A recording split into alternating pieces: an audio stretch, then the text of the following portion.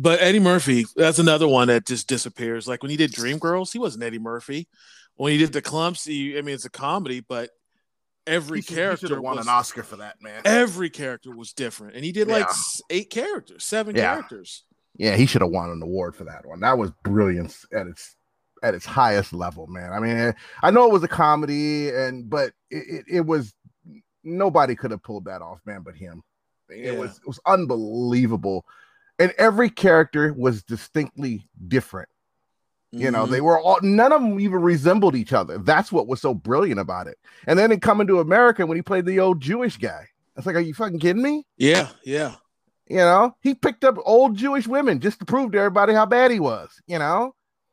And I'm like, I guess, him and Forrest Whitaker are about as close as you're going to get. Because Daniel Day-Lewis, man, is just, he is the greatest character actor ever. It's got to be.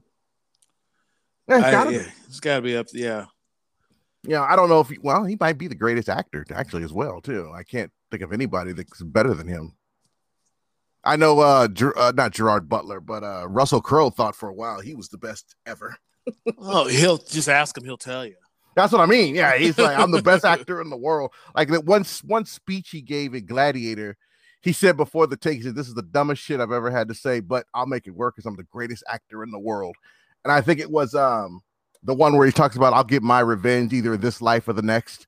Yeah. He's like, I'll make it work because I'm the greatest. I'm like, oh, God damn it, man. Just say your fucking line, man. Just say your line so I can go home. I don't need to hear this shit. What's wrong with you? It's like I don't know why they don't tell off these actors more often. Like when I heard Tom Cruise cuss everybody out, I've been like, dude, then I'm going home, man. You're not going to talk to me like this. And I'm just going to take it. I'm going to go home. Fuck you little bastard. Who are you talking to?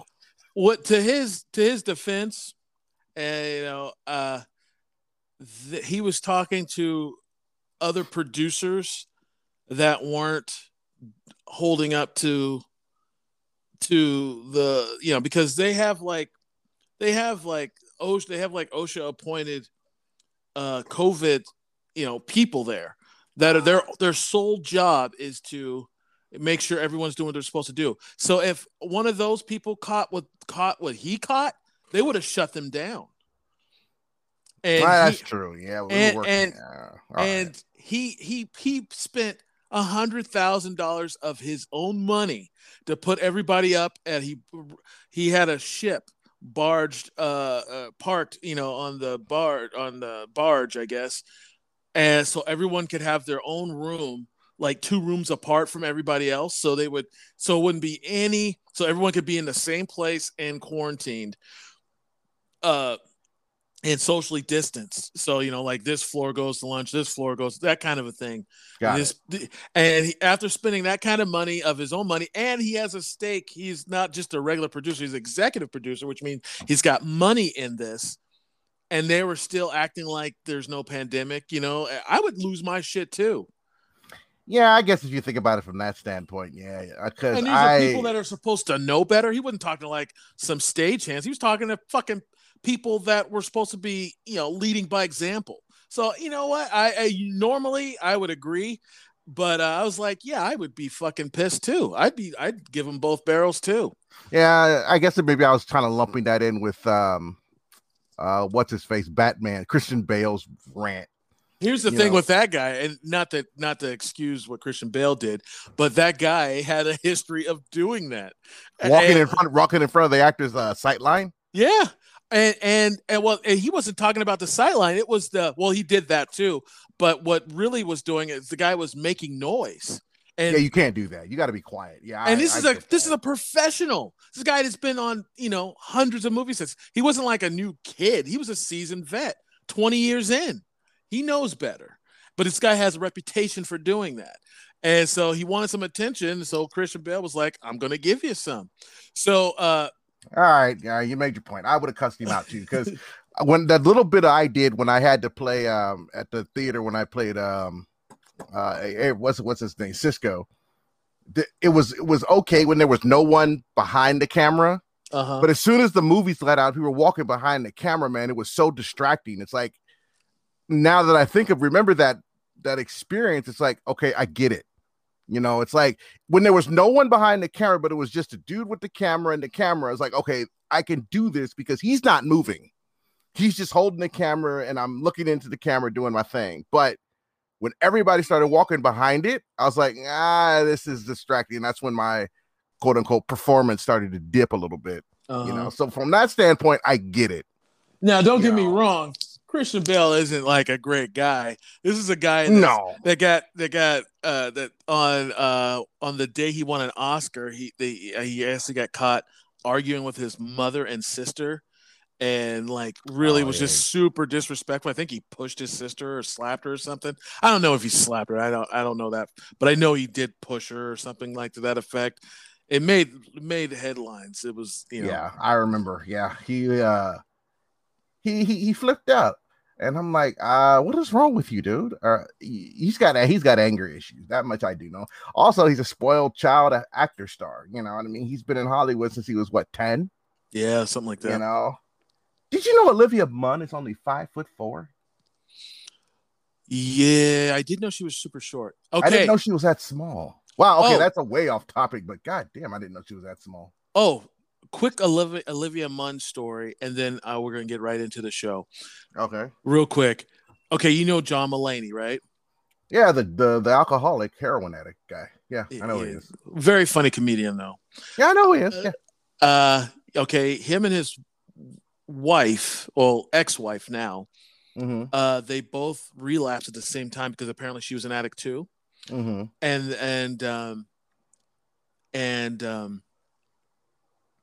So he relapsed. He went into treatment, got clean again. She did the same. Then, shortly after that, he left her. Yes.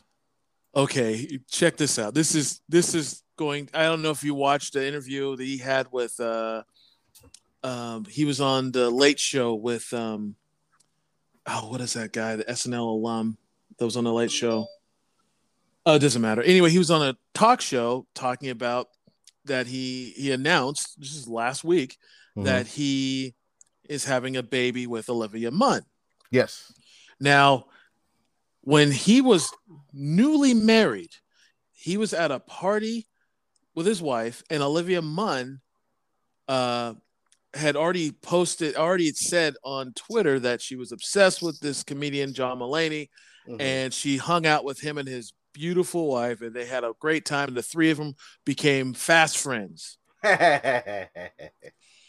Now, she has a history it got to a point to where she was kind of stalkerish.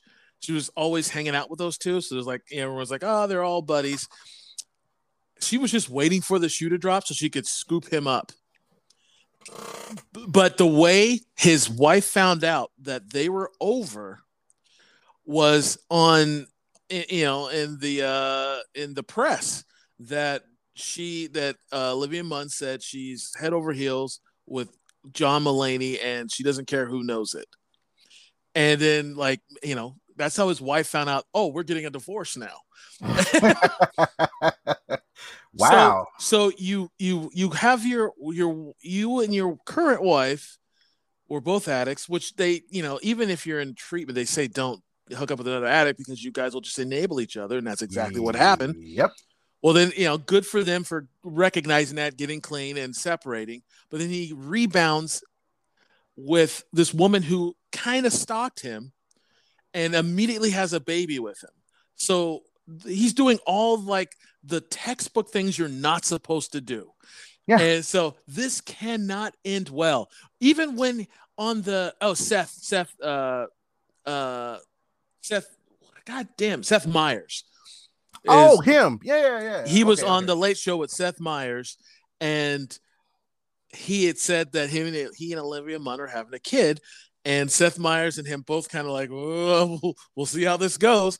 That's not the best way to enter something as serious as having kids.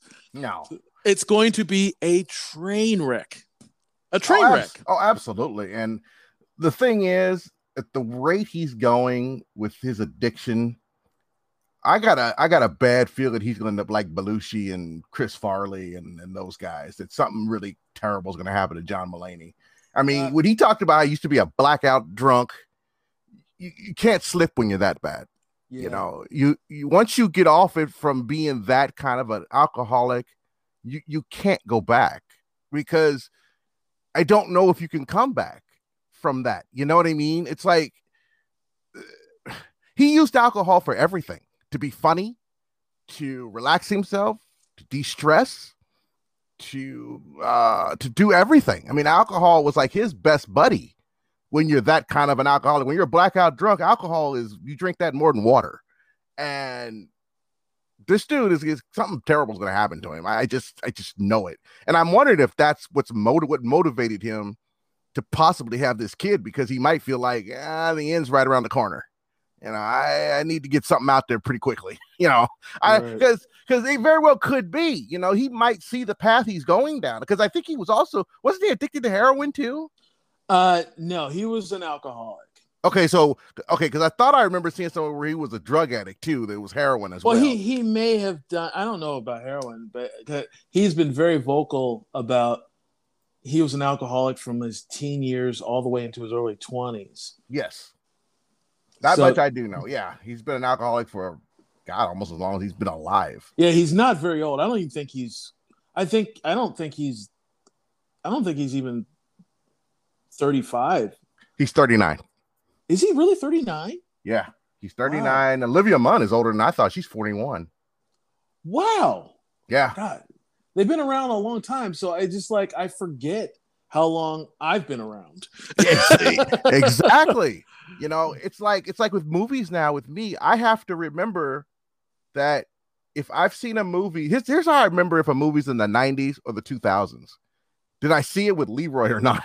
It's the only way I can remember, because I've seen so many movies that I think, oh yeah, that movie was 1995. No, that movie was 2003.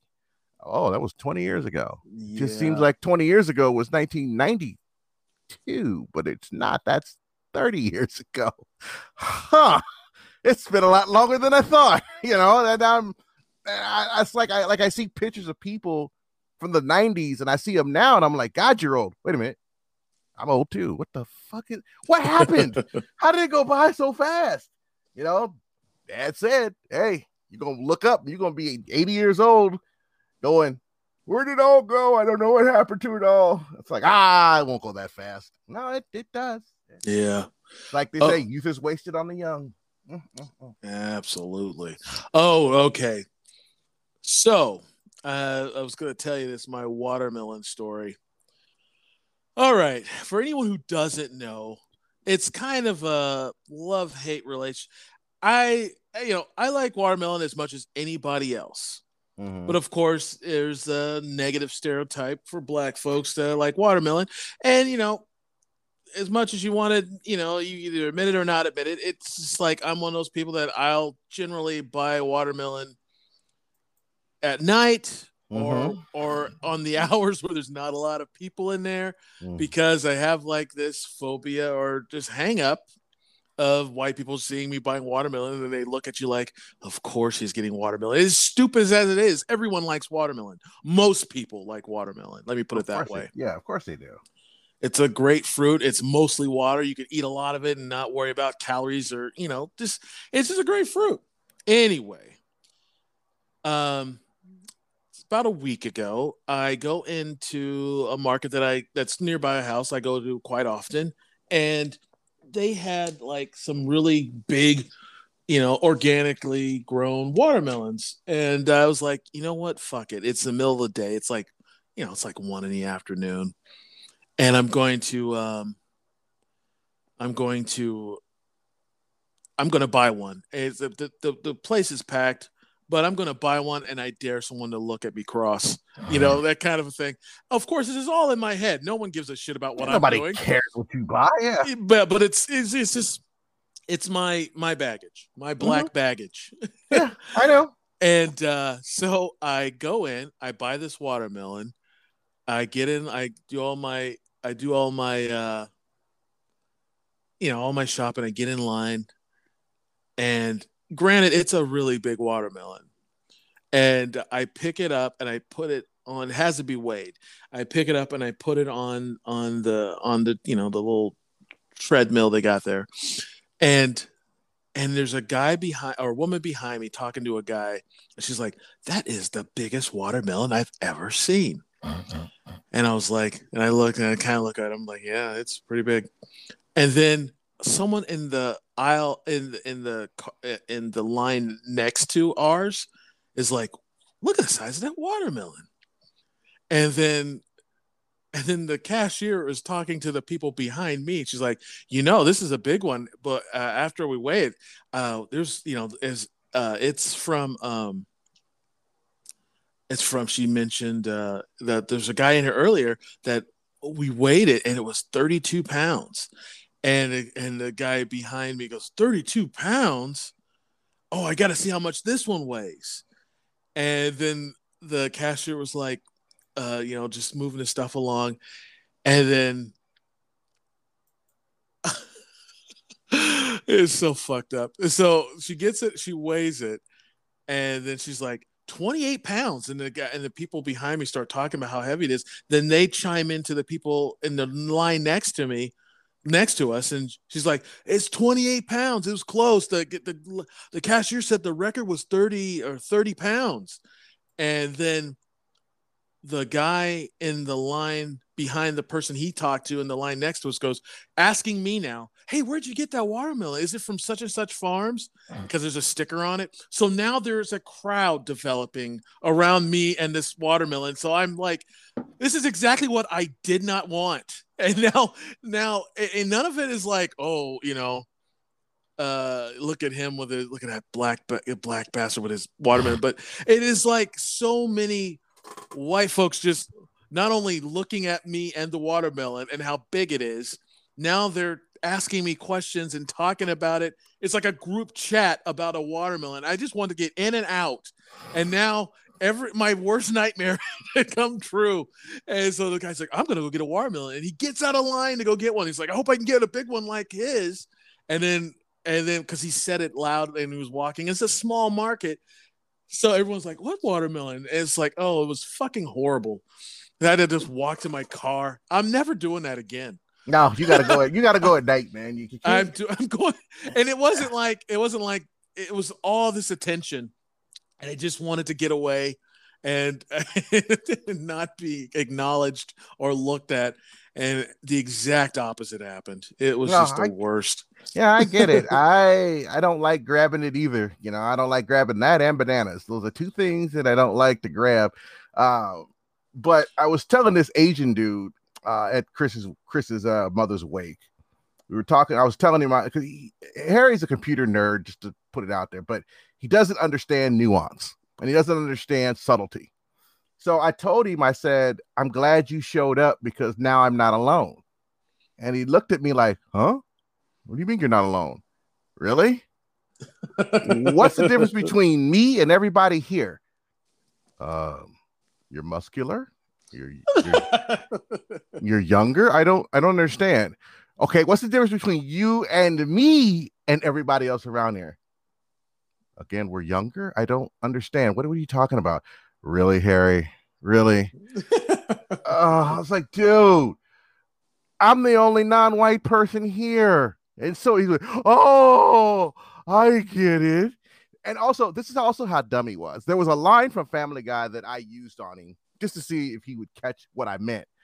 It was the episode where Lois was a prize fighter and they did the skit where Mr. T shows up at the ceremony of Rocky retired and they showed off his statue. And he said, hey, boy, won't you fight me, boy? Hey, girl, hey, woman, you want a real man? And then Rocky's like, oh, fuck you, we'll fight.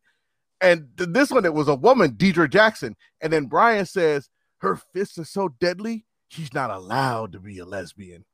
And I pissed myself laughing when I first heard that. I said that to him, and he looked at me like, huh? I said, her fists are so deadly, she's not allowed to be a lesbian? Really? He's like, I don't understand. What are you talking about? Oh, fists. Jesus. I said, fists, lesbian. Think hard. Chris is dying laughing. And I'm like, Harry, women, fists. And he finally went, oh, Chris said, "I don't think he gets it. You don't get it, do you?" Yeah, he doesn't get it. No, I didn't get it. I didn't get it. Finally, I just flat out told him what it meant, and he was like, "Oh, okay, I get it now." Yeah, now that I told you, you dumb fuck. And then if you have to explain the joke, it's not. Yeah, worth it. It's not worth it. And then I went to. I said, "Those are subtle things." Here's one that's not subtle. There was a restaurant that used to be a chain called Sambo's. I remember that chain. Yeah, and you had a big grinning black guy on the door, and you walk through his mouth. Mouth. And I said, it's funny. This Marcel would find that hilarious because it's so racist that it's so funny, racist. Yeah, that you have to. That I would just laugh. I would not be able to be too mad. I just laugh. That's hilarious. How could you get away with that today? That's funny as hell. But back in the day, it's like, oh, you motherfuckers, we got to burn this place down. Here's the odd thing. I've been to that restaurant and ate there. Why would you do that? I think my mother took me to Sambo's once. Oh, my God. My mom. I'm positive I've been there. There used to be a Sambo's in Vancouver. Yeah. And it became a Denny's. Yes, there was one over here. The one on near Lloyd Center. That Denny's used to be a Sambo's. Jesus. Back in the day. Yeah, I'm almost positive I've been to one. I'm almost 100% positive I've been there as a kid. Oh, my mom would never take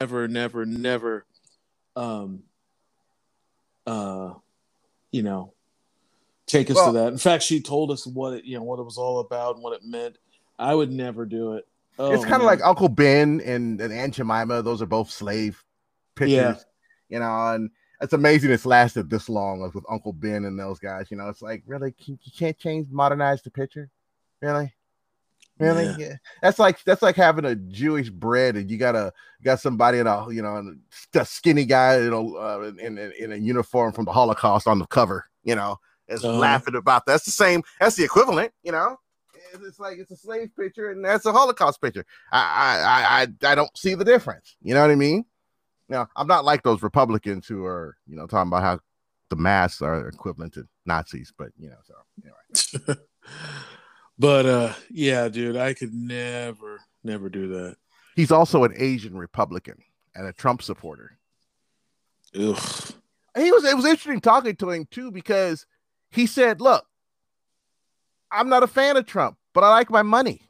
And I was like, from that standpoint only, I get it. I said, but the problem with you guys, you Republicans, is this. You vote the party line no matter who the candidate is. Mm-hmm. And I said, Roy Moore was a confirmed child molester, got 48% of the vote because they went, screw that. I'm not voting for the Democrat, even though he's a child molester. And he went, yeah, that is our problem. We don't. I said, I'd rather you guys just not vote. If you can't vote for Democrat, just don't vote. But don't just blindly vote because he's got an elephant on his chest, and Democrats, our problem is we're too wishy-washy. Oh, and we don't organize enough. And no.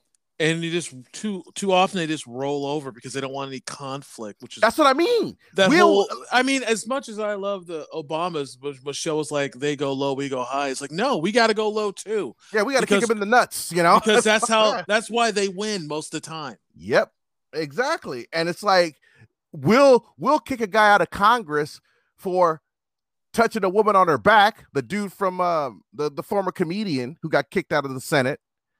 You're talking about Al Franken. Yeah, Al Franken.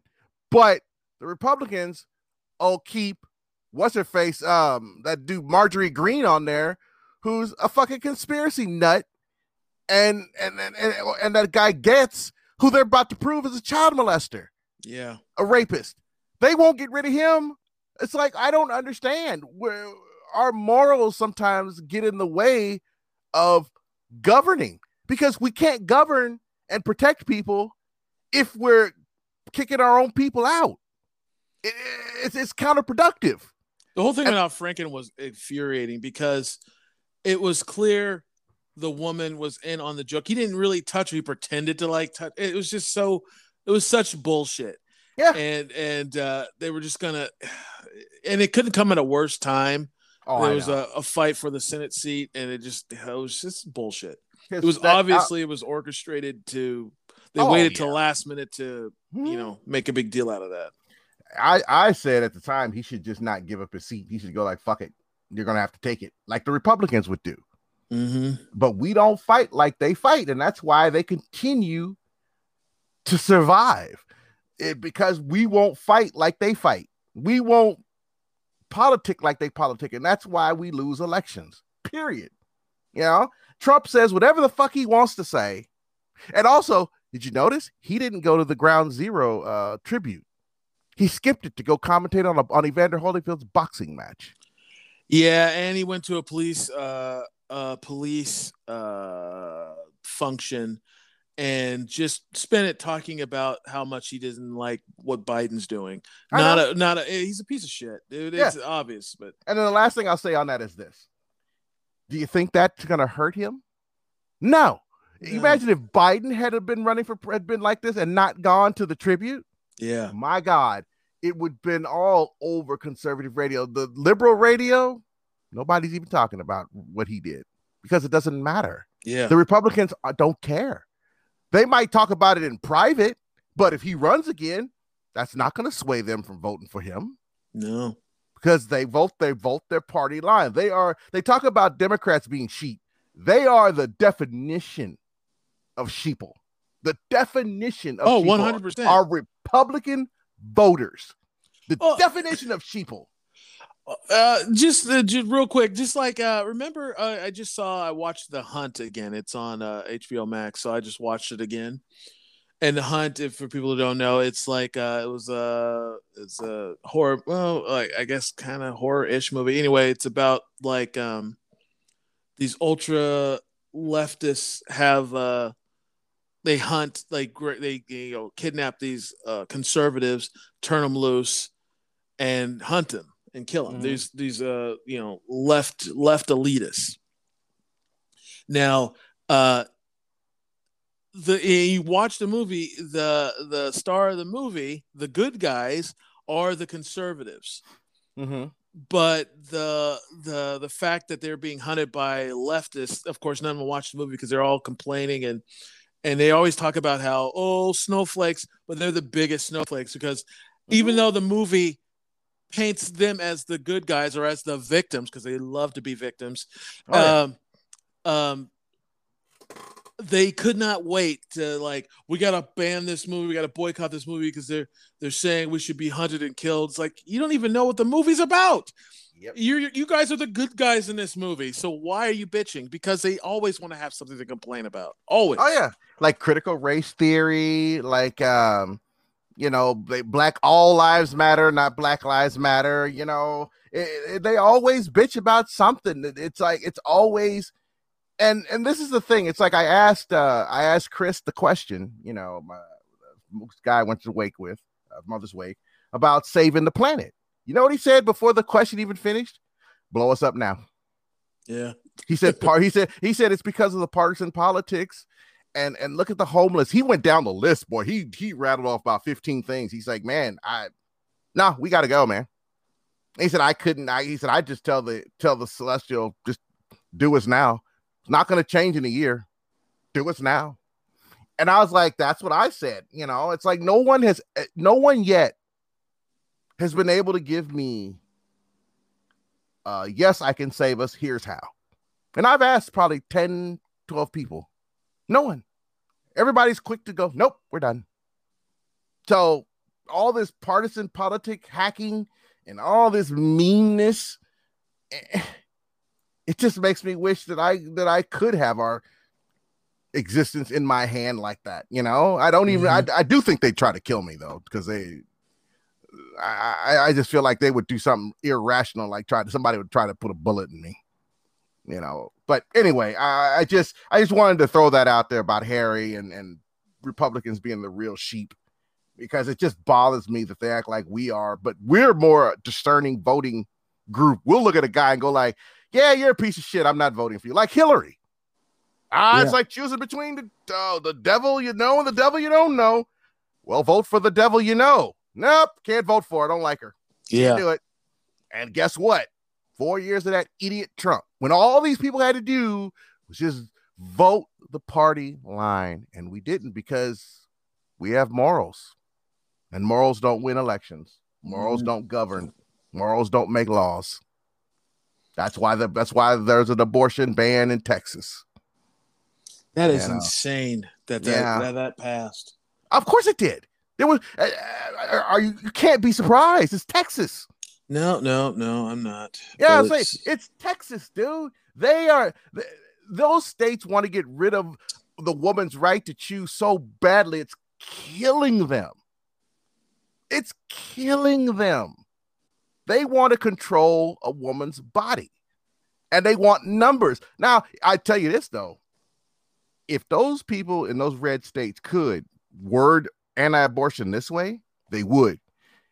White women cannot get abortions. Everybody else, you're free to do it. Oh yeah. That's how they want. That's how they wish they could word it. They want to be able to it's too many going to the other teams.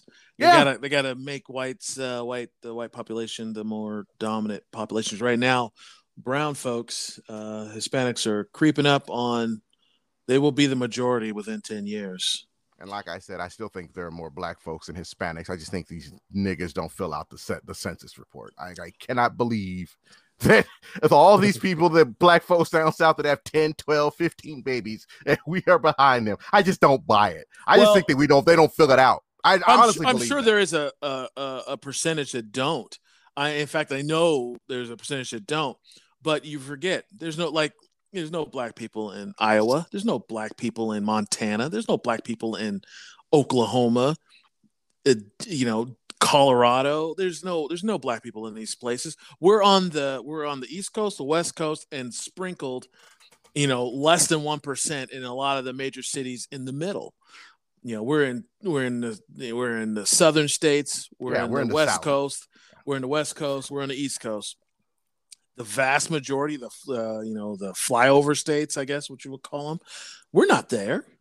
We're just not. We're just not. Yeah. So right. I don't think we're probably, right now we stand at what, 13% of the population.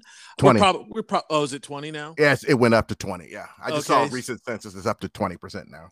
Okay, so we're at 20. We're probably 25 maybe, but we're nowhere near the dominant. We're just not. That's just no fucking way, because we're not in these other states. We're not. When you got places like, okay, perfect example. I was in Burley, Idaho. This is 20 years ago, but from what I understand, I know a friend that lives there or is from there that I work with, and not much has changed. But I remember when I went to Burley, Idaho, population of 8,000, then 3 people were black. 3.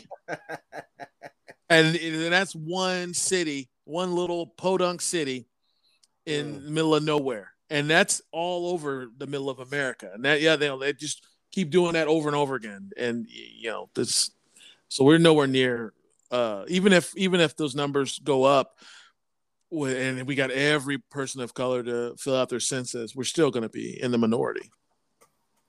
It's hard to believe that there are more Mexicans, though. That was my point. How? Are you kidding me? I just don't see it, man. It's so hard to see that there's more of them than us. We've been here longer. We've been here longer. I know that they have more Mexican. I know they have more. Well, I don't even know that. The culture alone is based on family. The Hispanic culture is big families. Black folks don't do that. At least not like they used to. Like, in the turn of the century, our grandparents' age, during that generation, they were more big on family but we don't do that. Well, I don't know one Hispanic person that doesn't have a large family. Yeah, they have 5, 6, 7 kids, that kind of thing. And, and we look down, like my cousin's got 10 kids. And what's the first thing we do? God, you dumb. Why would you have so many kids? It's in the Mexican Hispanic area. They're like, that's all you have is 10? You better get on it. That girl needs about 12, but she needs about 2, 3 more. Yes. I'm like, I absolutely believe they outnumber us. I also wonder how many of them, like I told that one lady, how many of them are illegal?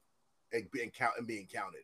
That's another question that legitimately has to be asked, not as a racial tone, not as a racial thing, but it's true. It's a question that has to be asked. Like, how many of them don't belong here, are here illegally? Not that I want them gone, not that they're criminals or drug dealers. Just like we don't want to enter the census because you don't want the government to know too much about you. And if you're not here legally, you really don't want them to know much about you. Yeah, no, you don't. Yeah. So you wouldn't fill out census. You would have dodged and ducked. So I'm sure there's a lot of that too. There's a ton of undocumented, citizens here. So absolutely. Yeah, that's true too. It's like the one thing that I remember talking to this one Republican about when I was at work, when I used to work, was the one thing that I understand about illegal immigrants. I don't like that myself. I like the fact that if you're here, you be a citizen, you speak the language and all that stuff. You learn our customs and the way we do things. I would expect that of myself if I went and lived in China, that I would learn Mandarin or Cantonese, and I would, learn their custom and their ways, because that's just respectful to the place I'm at. Right. But I looked this white dude in the eye. I said, the problem I have, because he was a Republican, I said, the problem I have with you people, I don't ever hear you guys talking about the illegal Russians, the illegal Italians, the illegal Scottish people, the illegal Swedish people, the illegal Germans that are here. All Canadians. There's more Canadians than anyone, than any of the white immigrants. Right. I said, all you talk about are the Canadian illegal brown Russian folks. And that is what bothers people the most. If your people, we're talking about, deporting all of them, no problem from the Democrats. I guarantee it. But the problem is, it's not that we want them all here as Democrats. We don't. But you just talk about the brown folks. That's what irks us. Well, it's clear. It's blatantly racist. Yeah, blatantly racist. I mean, it's not. It's never about just too many people here or citizens. No. It's only about race. Yes, and that's what he said. Well, I guess I can't argue with that. I was like, no, you can't. And if you guys decided to talk about, illegal immigration as a whole, like if Tucker Carlson said we need to get out all the Germans and Russians and white Canadians, I'd be like, all right, well, I could listen to Tucker talk about this now. But all he talks about is the southern border and getting those dirty people out. Blatant racism. And even Candace Owen couldn't argue with that. Even that sellout could not argue with that logic, because they don't talk about that. They don't say anything about that. And that's what bothers me about illegal immigrants and everybody wanting them gone. It's like, you don't want them all gone. You just want the brown ones gone. Yeah. And they commit the least amount of crimes. They just want to pick their berries and live in there and send money home, or work construction and send their money home to their families. They don't want to be bothered. Why would you if you're illegal? You don't want to be bothered. You want to be under the radar and quiet. At least that's how I'd be if I was illegal in an African country. I just want to sit there and be quiet. I don't want nobody to know anything about me other than the world. Then I just want to work, make money, and go home. That's all right. Let's switch gears. Right. Let's make it more fun. Let's make it more fun. I'm going to start out with we lost Michael K. Williams last. I saw that, and I knew it was a drug overdose. I hate the fact that I knew. Well, he said he had struggled with drugs off and on, but he was a phenomenal, really good character actor. Absolutely. He was a top tier actor. I mean, Omar, of course, playing Chalky White in Boardwalk Empire, 12 Years a Slave. He was just a great actor. Lovecraft Country, he played the dad. He did talk about the scar on his face propelled him into Hollywood. He said he wasn't getting many roles of any substance before he got cut in the face. He said once he got the scar, however, all of a sudden his career blew up. He's getting all these big roles and everything. It's like, all right, cool. It gave him some character. And no one looks like him. No, it also gave him street cred and character. It really did. It made him look like a badass. He may not have been, but it made him look like one. I can tell you that. Yeah. Yeah. Oh, but come on, man. Omar, though, playing Omar was such an iconic role. he was forever cemented going to be associated with being a badass because Omar was, you have this thug gay dude that everyone was afraid of because this guy would go that extra mile to fuck you up. I mean, he was just an awesome character. What's that line? Michael Omar Keaton said. Oh. No, that line that describes Omar perfectly. We'll find out. You're about to find out where you stop and I begin. Yeah. that describes him perfectly. By the way, that is one of the badassest lines in all of movie history. That is just so you know. That's a frightening line. If someone has a gun on you and they say that line, you have to go like, man, that's a fucking cold ass line to say before you kill somebody. It's like Pulp Fiction. That's a badass motherfucking thing to say to a dude when you blow his head off, boy. This is where you stop and I begin. I'm gonna leave you alone now. that's no, I'm out. Sorry. But because of that, I was listening to a podcast. They were talking about him, and they gave me an idea because I'm totally stealing their idea. But it made me think about black character actors because he was such a good character actor. Apparently, they didn't know what his cause of death was, but it came out as of late. It was fentanyl. Yeah, fentanyl. And why would you do that? Yeah, fentanyl. Well, my brother sent me a video where this cop almost died from smelling it. Wow. Do you understand? That's how powerful it is. They have to wear gloves and special equipment just to be around it. The video was frightening. They opened up the trunk and the dude had drugs in there and they opened up this box. The dude started shaking and fell. And the cop's like, oh my God, he's not breathing.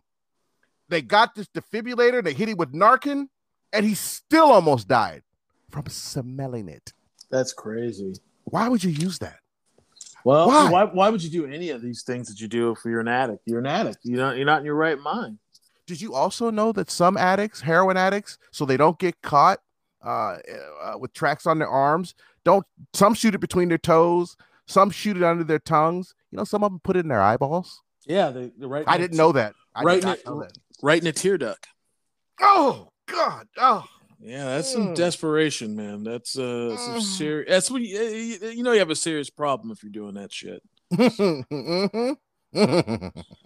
But so I wanted to ask you, what are your top 5 black character actors? And we'll go one for one. And I'll start, and you give me So I'll give you my number 5 right now. My number 5, one of my absolute favorites, and when I see him, I'll just go see something he's in. I like him. He's just like a badass dude. Ving Rhames.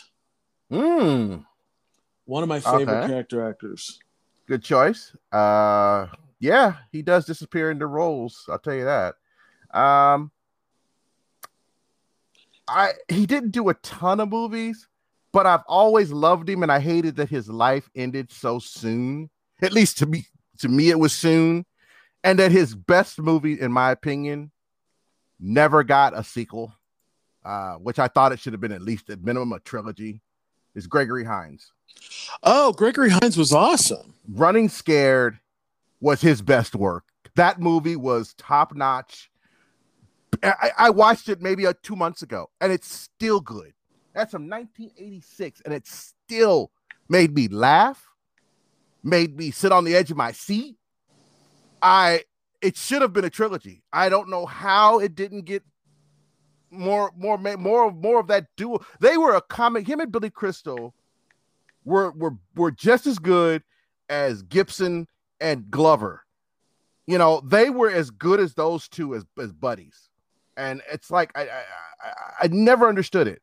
And his life ended so soon. And he was just on his way to becoming a true superstar.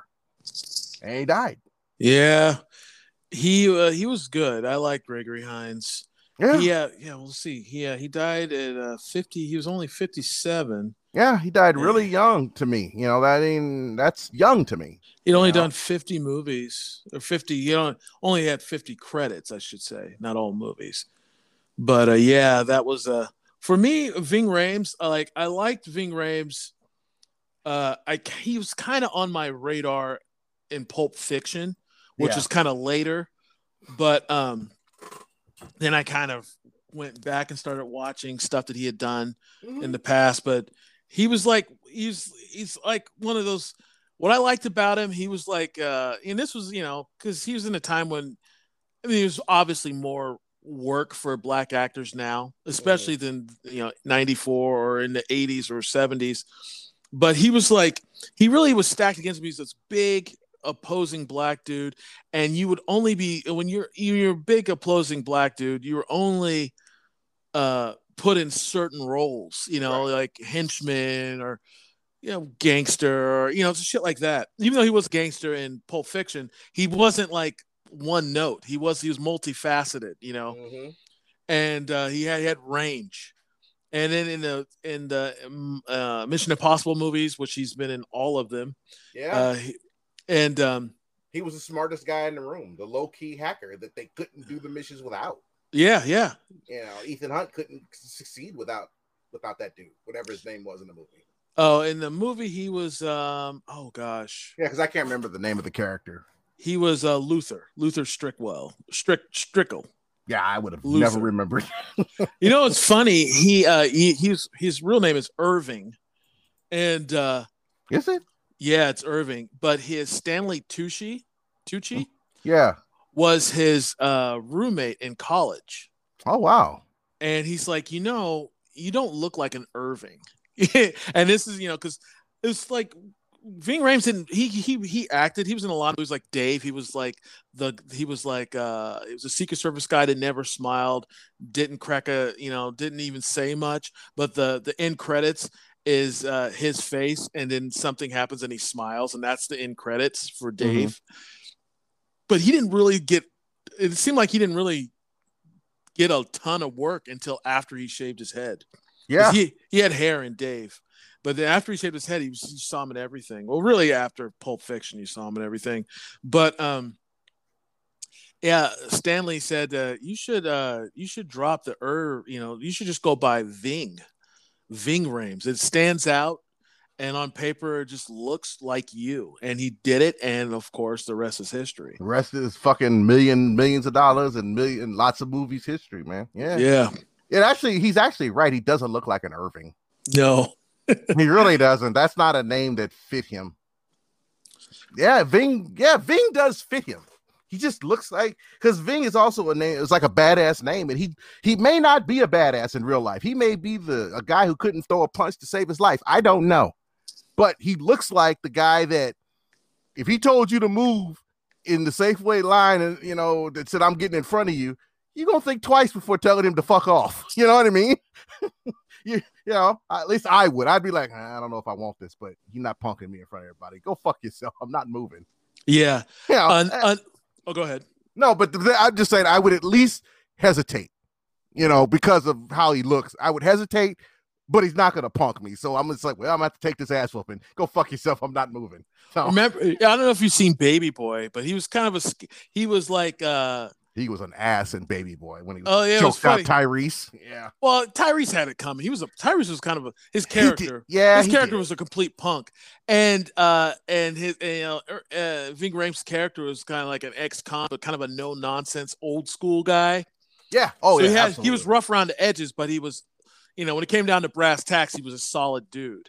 Yeah. But he just did not, he didn't think this 20-something should be living under his mom's roof, doing what he wants. He should be trying to make a life for himself. And it kind of pushed him towards that. Kind of a tough love kind of a way. That is what happened. I just all I remember is Ving choking the shit out of him. That's the scene that steps out of my mind. You immediately, like with shit, I notice this with like movies or characters, or you totally put yourself in the position and then take it all personal. I do, actually. Yeah, I've always done that. It's like I try to put myself in the position of both characters. It's like what I have done, what Ving did, what I have taken, what he took. Tyrese took. Right. And it's like it makes the movie for me more interesting when I step into their shoes. It's like it becomes more than just a movie. It's kind of like, a play on real life for me. It's kind of like, okay, yeah, no, I wouldn't have done that, but okay, Yeah, no, I like that. Okay, cool.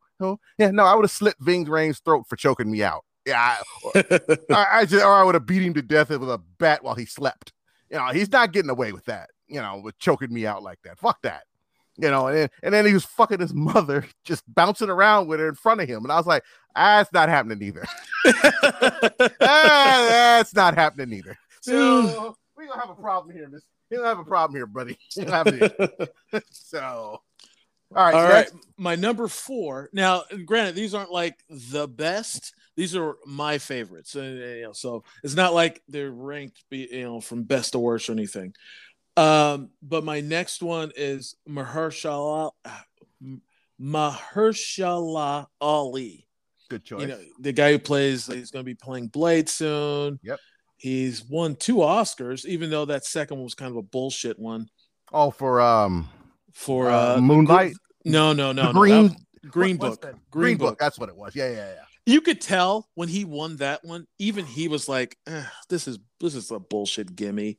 But what was it? It was just like the Academy trying to appease people. Yeah. And the movie. I don't know if you've seen the movie. It is very milquetoast and very after school special. It didn't even deserve to be on the list of great films of that year. It's not a bad movie, but it's not a great one. It is not Oscar worthy. No, but I'm not going to go down that road again. Why I don't like the Academy, but that was definitely one. But you watch him in True Detective; he was great in that. Mm-hmm. He's a great villain and even Alita Battle Angel. But he was Spider-Man to the Spider-Verse. He was the Uncle Aaron. He's just a top-notch actor, and he's finally going to move to the front. He's going to be ahead. When he starts doing the Blade movies, which are a Marvel film, he's going to finally get that top billing he rightfully deserves. Oh, yeah. I hope it's good. Marvel hasn't disappointed me yet, but let's hope so. Fingers crossed. I think I don't see them failing on that. But what's your number 4? Clarence Williams III. Clarence Williams III. Yep. The role I remember him most is from Tales from the Hood. Oh, yeah. Where he played the fucking devil. It was so cheesy, but it was so good. Link from the Mod Squad, that guy. I fucking love. He passed away earlier this year too, June 4th. Man, I was almost 100 years old, for God's sake. So it's like long, good life lived. He's 81. Yeah, so it's like good life lived, brother. But I've always thought he was a fantastic actor.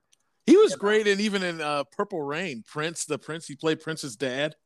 Yeah, I really thought he was whooping that woman's ass in that house. But I was like, God damn, dude, you look. He looked almost as convincing as what's his face looked like as Ike Turner. Not quite, because that was Larry Fishburne. I was like, Angela, you need to call cut. What's the safe? What's your safe word? He looks like he's hurting you.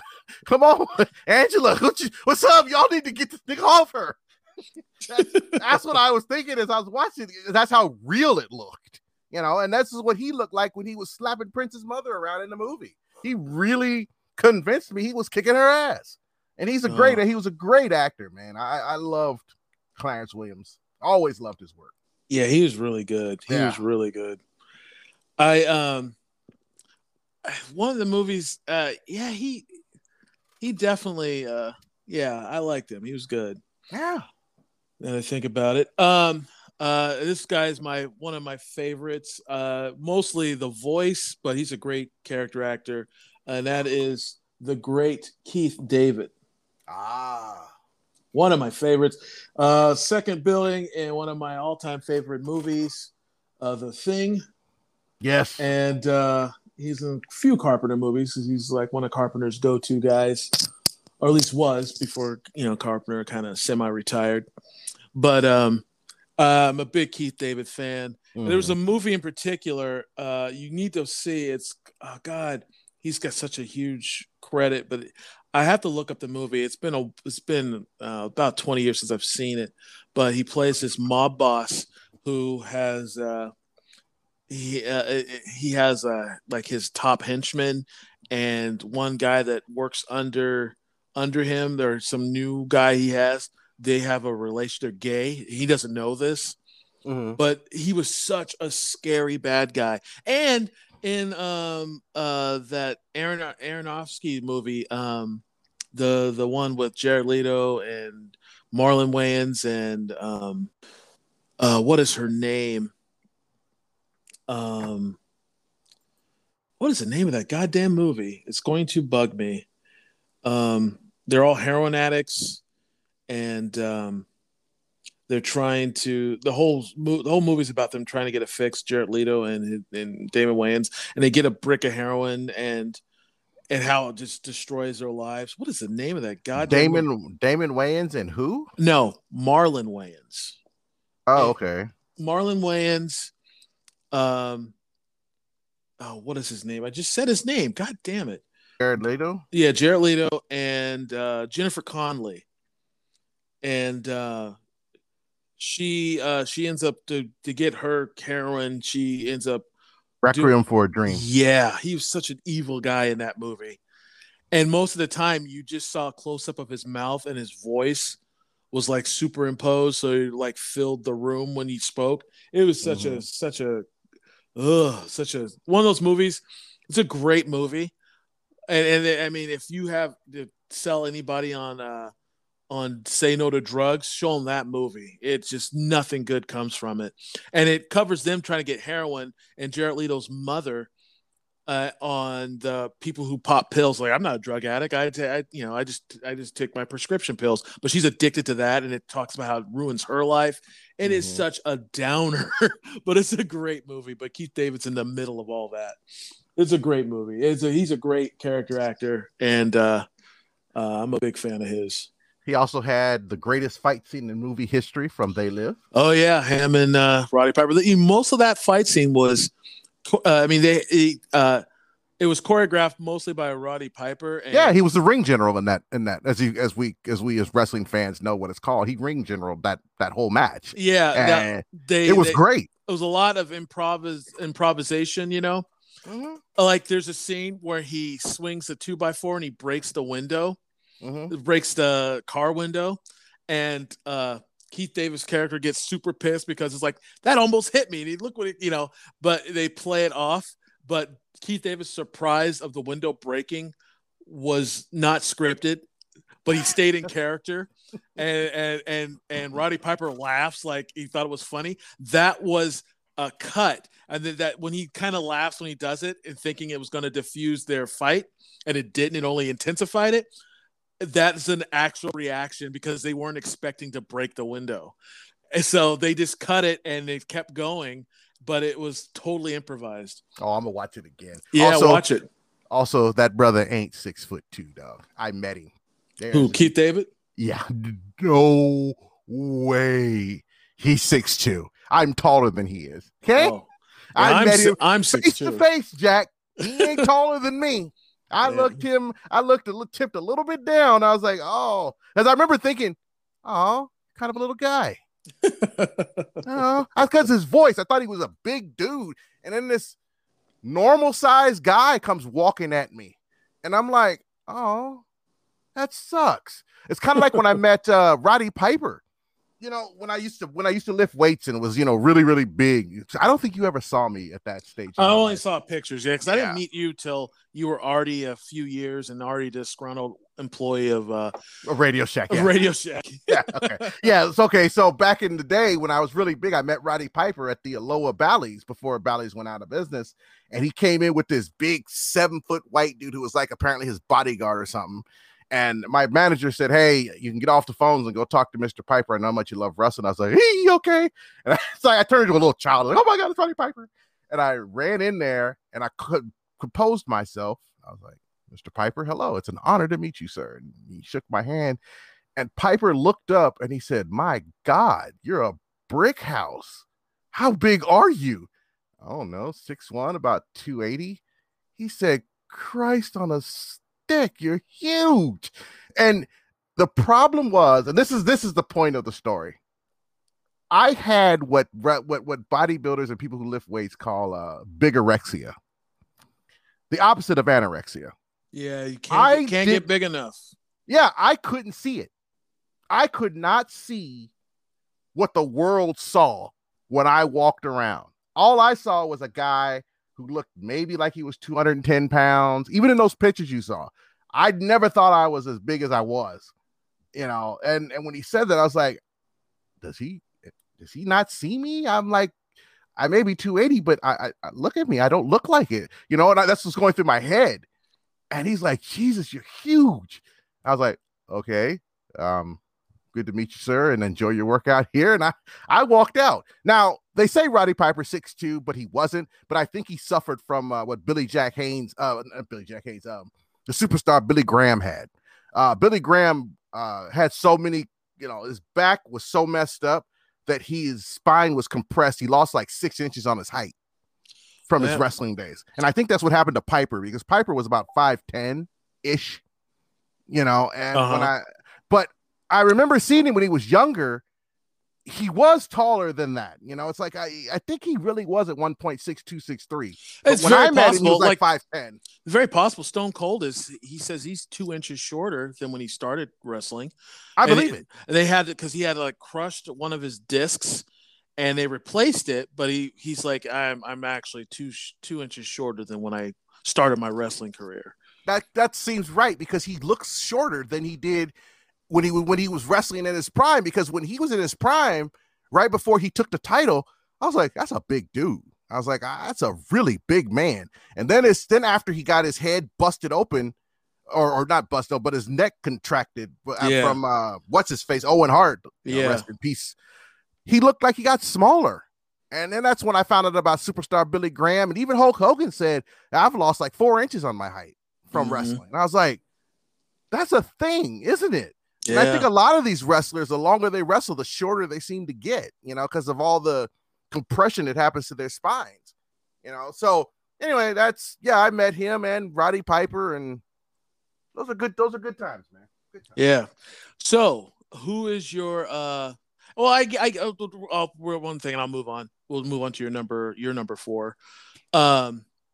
One thing I kind of get that you're talking about that. I didn't suffer from getting too big, because I never wanted to be the biggest guy. I just didn't want to work that hard. I just wanted to look good without clothes on. But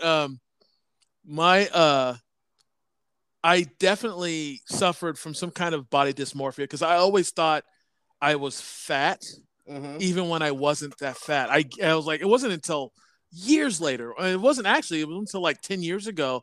I was at a friend's house, and he had some old pictures of us as kids, and like, you know, late teens. And I remember those time. And I remember being like 17, 18. I remember when that picture was taken, I think I was 17. And if you would have asked me then, I would have said, I'm tubby, I'm fat.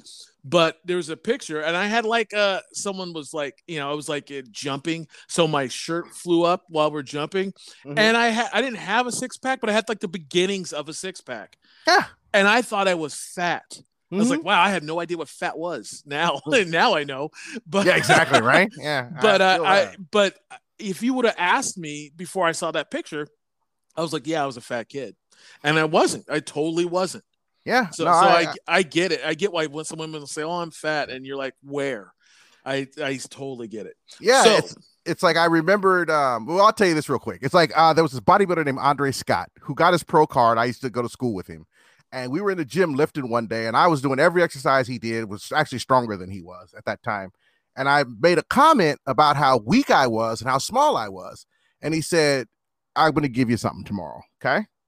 He came in with this book called The Adonis Complex. He said, "You need to read this, man, because I'm worried about you." I was like, okay. I read the book, and I said, "You really think this is what's wrong with me?" This was the first time I'd heard of, you know, bigorexia, if you will. And he said, "Absolutely, dude." He said, "You're a fucking gorilla." It's like, he said, and you really can't see it, can you? And I was like, no. It's like, do you realize that half the time when you work out, at least 30 to 40% of these people in this gym stop and watch you lift? Do you understand that? I was like, nobody watches me lift. What are you talking about? I'm not lifting nothing. And he said, "Nigga, how many people can lift those 150-pound dumbbells and do flat bench presses?" I don't know. It's like there's like 5 of us. You're one of the 5, dummy. I was like, oh, okay. And that's when that was like a wake up call, because that was where I was on the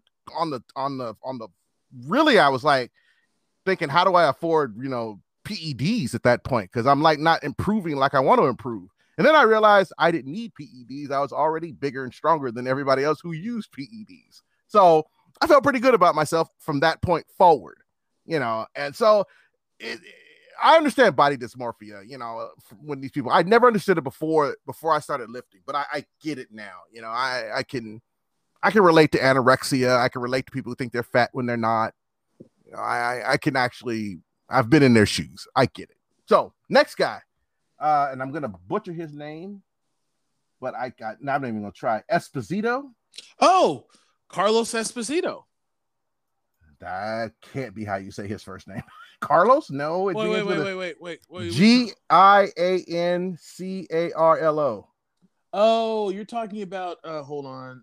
Spell it again. Giancarlo. He's on the Mandalorian. Yeah. Oh, you're talking about yeah. I can't say his first name. I have no idea how that is. I kind of forgot about him. Gia. Oh, let me slow down. I always try to say it too fast. Giancarlo Esposito.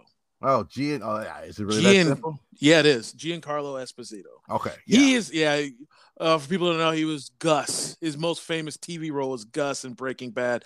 Now, under the now new character as a Grand Moff Tark. No, he's not Grand Moff Tark. Is he Grand Moff? No, he's a Moff rank. But what was his character on Mandalorian? He was. I don't know. I haven't seen season 2 yet. I didn't like the Mandalorian that much. Are you fucking serious? There's something about it that just doesn't pull me in. I watched the whole first season so I could have a point of reference as to whether or not I liked it or not. Watch give the second season a try. Grant, he's Moff Tark. He's Moff Gideon. He's the big bad. Yeah, that's what I figured, because at the end of the first season, he was becoming the big bad. I don't think he actually was at the time, but he was turning into the big bad, if I remember correctly. Yeah, he's great as Moff Tark. He's great as Gus. He's had such a great career. I mean, because he's one of those black dudes that can like, he can definitely disappear in a role, because Gus, he's a very unassuming, his daytime Gus, a very unassuming businessman, has a chain of, fast food restaurants, a really nice guy, but he is the most notorious drug kingpin. And he's like a scary dude. It's like, he's super smart. You don't know what he's going to do, because he's very, very inventive. And he seems to bring that kind of a character to everyone he plays. Mm-hmm. I love that guy. He's awesome. He's a fantastic actor. Yeah, absolutely. He's awesome. He is awesome. I have my number 3 is I already told my number. Did I tell my? Yeah, I told my number 3 already. My number 2 is Regina King. Regina? Oh, really? Okay. Yeah. That's not a bad choice. She is an awesome character actor. She is like, and she's come such a long way from the daughter on 227 from the late 80s or late 80s, early 90s. Yeah. And, she really has. Yeah. You watched her and she was great in Watchmen. Mm-hmm. She was good in Watchmen. Yeah. She's several voices on the Boondocks. She was great in that. She's just a great actress. She kicks ass in everything she does. She doesn't half-ass it. I was just talking to somebody. Mm-hmm. There is a scene. I'm not much of a rom-com guy, but Jerry Maguire is a legit good movie. But there's a scene where she's Cuba Gooding Jr.'s wife, and he's in peril because he has, he's entering the twilight of his career as an athlete. Mm-hmm. He's not old, but he's old to be doing what he's doing. And he only has like one more contract in him. and the deal he currently has isn't great, and it doesn't look like the new deal is going to be that much better. Right. And he's feeling like a failure, and he's just doubting himself. And she gives this speech that you believe. I mean, this movie came out in like what, 97, and I still think about it from time to time. I still refer to it. I was like, I remember you were like, she just talks about how, you know, she's gonna be by him, and we're gonna get through. Okay, yeah. So like, you're gonna get through this shitty deal, and we're gonna get through your existing shitty deal, and then you're gonna go through this other shitty deal. But I'm not going anywhere. We're by your side. We're in this together. And I remember thinking, man, I wish I had that. I wish I had what they have. Yeah. But I didn't believe their relationship was as strong as it was until she sold that speech. That was just pure acting, because anyone could have said what she said, but she was the one that made me believe what she said. Do you remember that? Remember that? I'm sorry, I didn't mean to interrupt. Go ahead. But it was just that, yeah, she's such a strong actor. She's so good. And I'm glad she's finally getting her due. Mm-hmm. But she should have been way bigger, way sooner, because she is top. She's tops. Yeah, no, she really is. But have you seen? I was looking at Jerry Maguire, the entire cast and everything. Have you seen the black nerdy kid from Jerry Maguire, the one with the glasses, who played Tyson Tidwell in the movie? The black nerdy kid? Yeah, he was in Jerry Maguire. He was there was only a couple kids in there, but he was one of them. I'm looking at this dude now, and I'm like, wow, I didn't even recognize him. And this dude, he play Cuba's son or something, or a relative? Yeah, he did. Yeah. With the glass, he's got glasses and everything. He just looks like a little nerd. He don't look like a nerd anymore. I mean, wow. This dude is like a fucking supermodel now. Jesus Christ. It's like dude hit puberty, and I'm like, fucking hell, you are not that same goofy kid you used to be. You know, bravo, sir. Bravo. You know, I mean, he can look back at himself and go like, yeah, I'm a bad motherfucker now. So, okay, my turn. Yes. You're number 3 or number, yeah. Okay. Is it 3 or 2? It doesn't matter. We'll just say. I don't know. I haven't been keeping count. Because it's got to be your number. It's got to be your number 2, because I only have one left. Okay, then it's number 2. Then, I'm gonna go. I had a hard time separating the two, so I'm gonna give it a double. I have to. Jeffrey Wright and Louis Gossett Jr. Son of a bitch. Jeffrey Wright is my number 1. Is that your number 1? Yes. There it is. Yeah, what was your other one? We'll pawn over Jeffrey Wright together, but who's your number 2 then? Louis Gossett Jr. is Louis. Goddamn, that's a good one. That is a good one. And my number 1 total was going to be Sidney Poitier. It was going to be my top notch, because he's the godfather of black actors, man. That are but right is he a character actor? Because he's had quite the career of top billing. Is he though? He might not be. Yeah. I mean, let me look him up. But I remember growing up. I mean, you can accuse him. I mean, I'm just saying. I want to keep hold of what we were talking. You know, the standard that we set, and he has always been top billed. Yeah, I mean, Louis Gossett, you can argue, is top billed, but he's always top billed with someone. So he's top billed. He's just a very high level character actor. Yeah. But I believe Sidney Syn. Yeah, you're right. He is a top billed guy. He's an A-lister. Yeah. You know, there's nothing. He's not any lower than A-list. You know, I mean, he's fucking Sidney Poitier, for Christ's sake. You know. Yeah.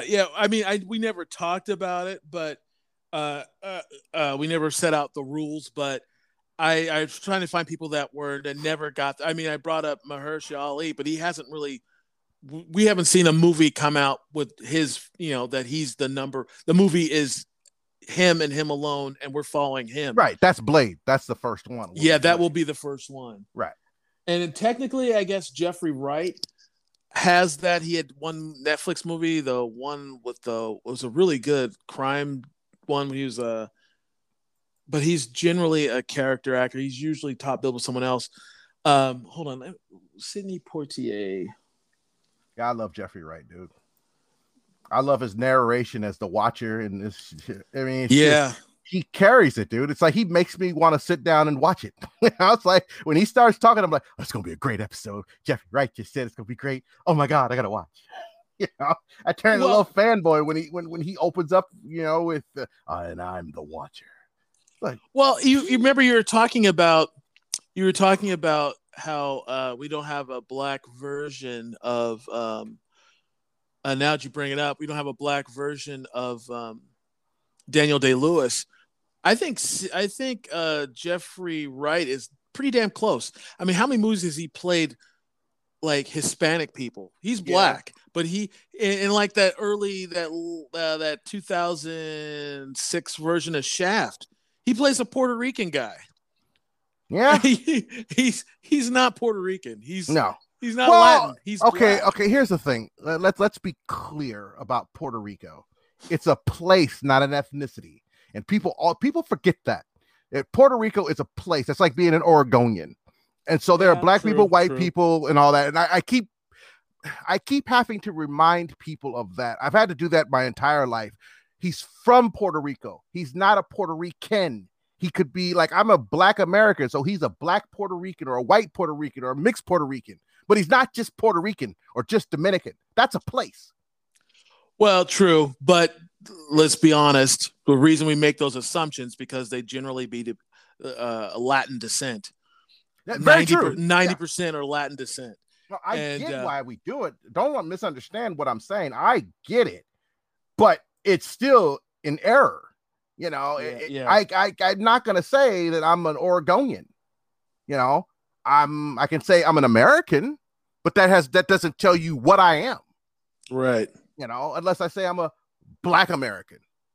But if we want to say he's not Puerto Rican, I can roll with that. I just like to clarify with most people what you're actually saying. You know, and I used to think I was being an asshole when I did that because I used to do that to many of my friends, and they didn't like it when I did that. Like one of my boys was dated a girl. He's like, I said, you know, he said she's a Costa Rican. I said, what the fuck does that mean? What? She's Costa Rican. Is she black, white, what? Oh, that's right. Forget about you, nigga. You like that? Yeah, she's black. I was like, fuck you, nigga. I just want some specifics, motherfucker. I just want to know that you Costa Rican. Fuck you. And I was saying, what does that mean? And you know, he told her, and apparently she said something, you know, like, oh, well, fuck that nigga, you know, something like that. And I'm like, I don't care. I never met her. So I was like, I didn't care. And he dated her for like 5 minutes. So I didn't fucking care what that bitch said about me. But regardless, that's my only beef. But yeah, he's played Latin. He's played black. He's like that. Who's that white dude from that you were telling that I saw in Luke Cage from the first season? He's played a light-skinned black dude before too. Yeah, but he's just Italian, which is funny. Yeah, I forget the actor's name. He was also on Sons of Anarchy. He played a character named was it Switch? No, it was hold on, let me look it up. How was it? Brick? I just can't remember that cat's name to save my life. I'm gonna find it. He plays a half black dude on Sons of Anarchy. Does he really? Yeah. How like in season 2, he was like because he was worried that his biker buddies would be racist towards him because they thought he was black, but they didn't care so much. Theo Rossi is his name, and his character on the Sons of Anarchy was he was a Juice, but he plays he's just an olive complected Italian dude, but something about it, the way he is kind of there's always that guy, and there's some that pose and that really just lean into it, but he just seems to be one of those guys that organically seem to, like, just talking to him, he's not posing, he's not boasting or trying to impress you, but you get the feeling he was raised around black folks a lot. You know, he's one of those dudes. Yeah, you can kind of sense that. You can kind of, there's some that, like they were, but then they go out of their way to kind of remind you, hey, I was raised around black people. Because this is just me. You know, we know a few of those guys, but he was one of those guys that comes across as like, oh, you were raised around black folks. He doesn't lead with that because it's not, you know, it's just a fact, not like something he's using as a badge of honor. It's just what it is. Yeah, exactly. No, you're right. He's like Eminem, who's the pros example I always use as a guy who's, you can just tell has been raised around and poor, it's not black folks. Yeah. You just know it. It's like, as soon as he opens his mouth, oh, okay, you're that guy. Fine. And it's not, you know, he would, even if it wasn't a rapper, even if it's a dude that worked at FedEx, it was like, oh yeah, that guy, I know that guy. He's definitely raised around black. Yeah, you wouldn't think that, you wouldn't go like, man, stop acting like that. You would just know it's just who he is, and you would just talk to him like a human being. You know, you wouldn't be offended by him or anything. You know, I mean, at least that's the impression I've always gotten from, you know, M. And unlike Kid Rock, who I'm like, I always thought Kid Rock and what's that other white boy's name from the 90s? Vanilla Ice. Oh, we're always like, no, you're not. Stop. They're probably what I hate about Kid Rock. Let's detour about him real quick. He's just a piece of shit. Yeah, he's like he very well hung out. He definitely hung out with black folks. There's black folks like, yeah, we were raised together, but hung out. He was a rich kid that just hung out in the black neighborhoods and liked American black culture. I'll specify what it is, American black culture, and decided to make his go there. Because if you see Kid Rock now, he's more, you know, country rock now. Country boy, yeah. And he really likes throwing around the rebel flag, and he, you know, and he doubles down on. He really doubles down on when he got criticized for it. He he doubled down on it, talking about, he talked shit about Kaepernick when Kaepernick kneeled. He's a staunch Trump supporter. Fuck Kid Rock. Fuck him. It was clearly something he fetishized black folks, and then once he got to a certain level, he's like, I'm done with that, and I'm gonna be who I really am. That's basically what it was. He's a culture vulture. He was a true culture vulture, man. He's also supposed to be Vanilla Ice, if I remember correctly, but Vanilla Ice blew up and then came down really hard, and all the white rappers after Vanilla Ice disappeared because they had no credibility until Eminem showed up. You know, by that time, Kid Rock was already getting into country music. You know, he had been booted out of rap because he sucked. Yeah. You know, and I hate that shit, man. You know, these white dudes coming in, acting like black folks, and deep down, they hate black people. I know he hates black folks. I'm sure he always did. It's like, what's her name? Iggy Azalea. You're a white girl from fucking Australia. Why are you acting like you from Brooklyn? Yeah. What is wrong with you? You could be a rapper and you don't have to act like that. But now she's like, no, I'm as street as everybody. Now, fuck you. Anger. Yeah, I mean, it's you know, when the dust settles, it's clear who's that and who's not.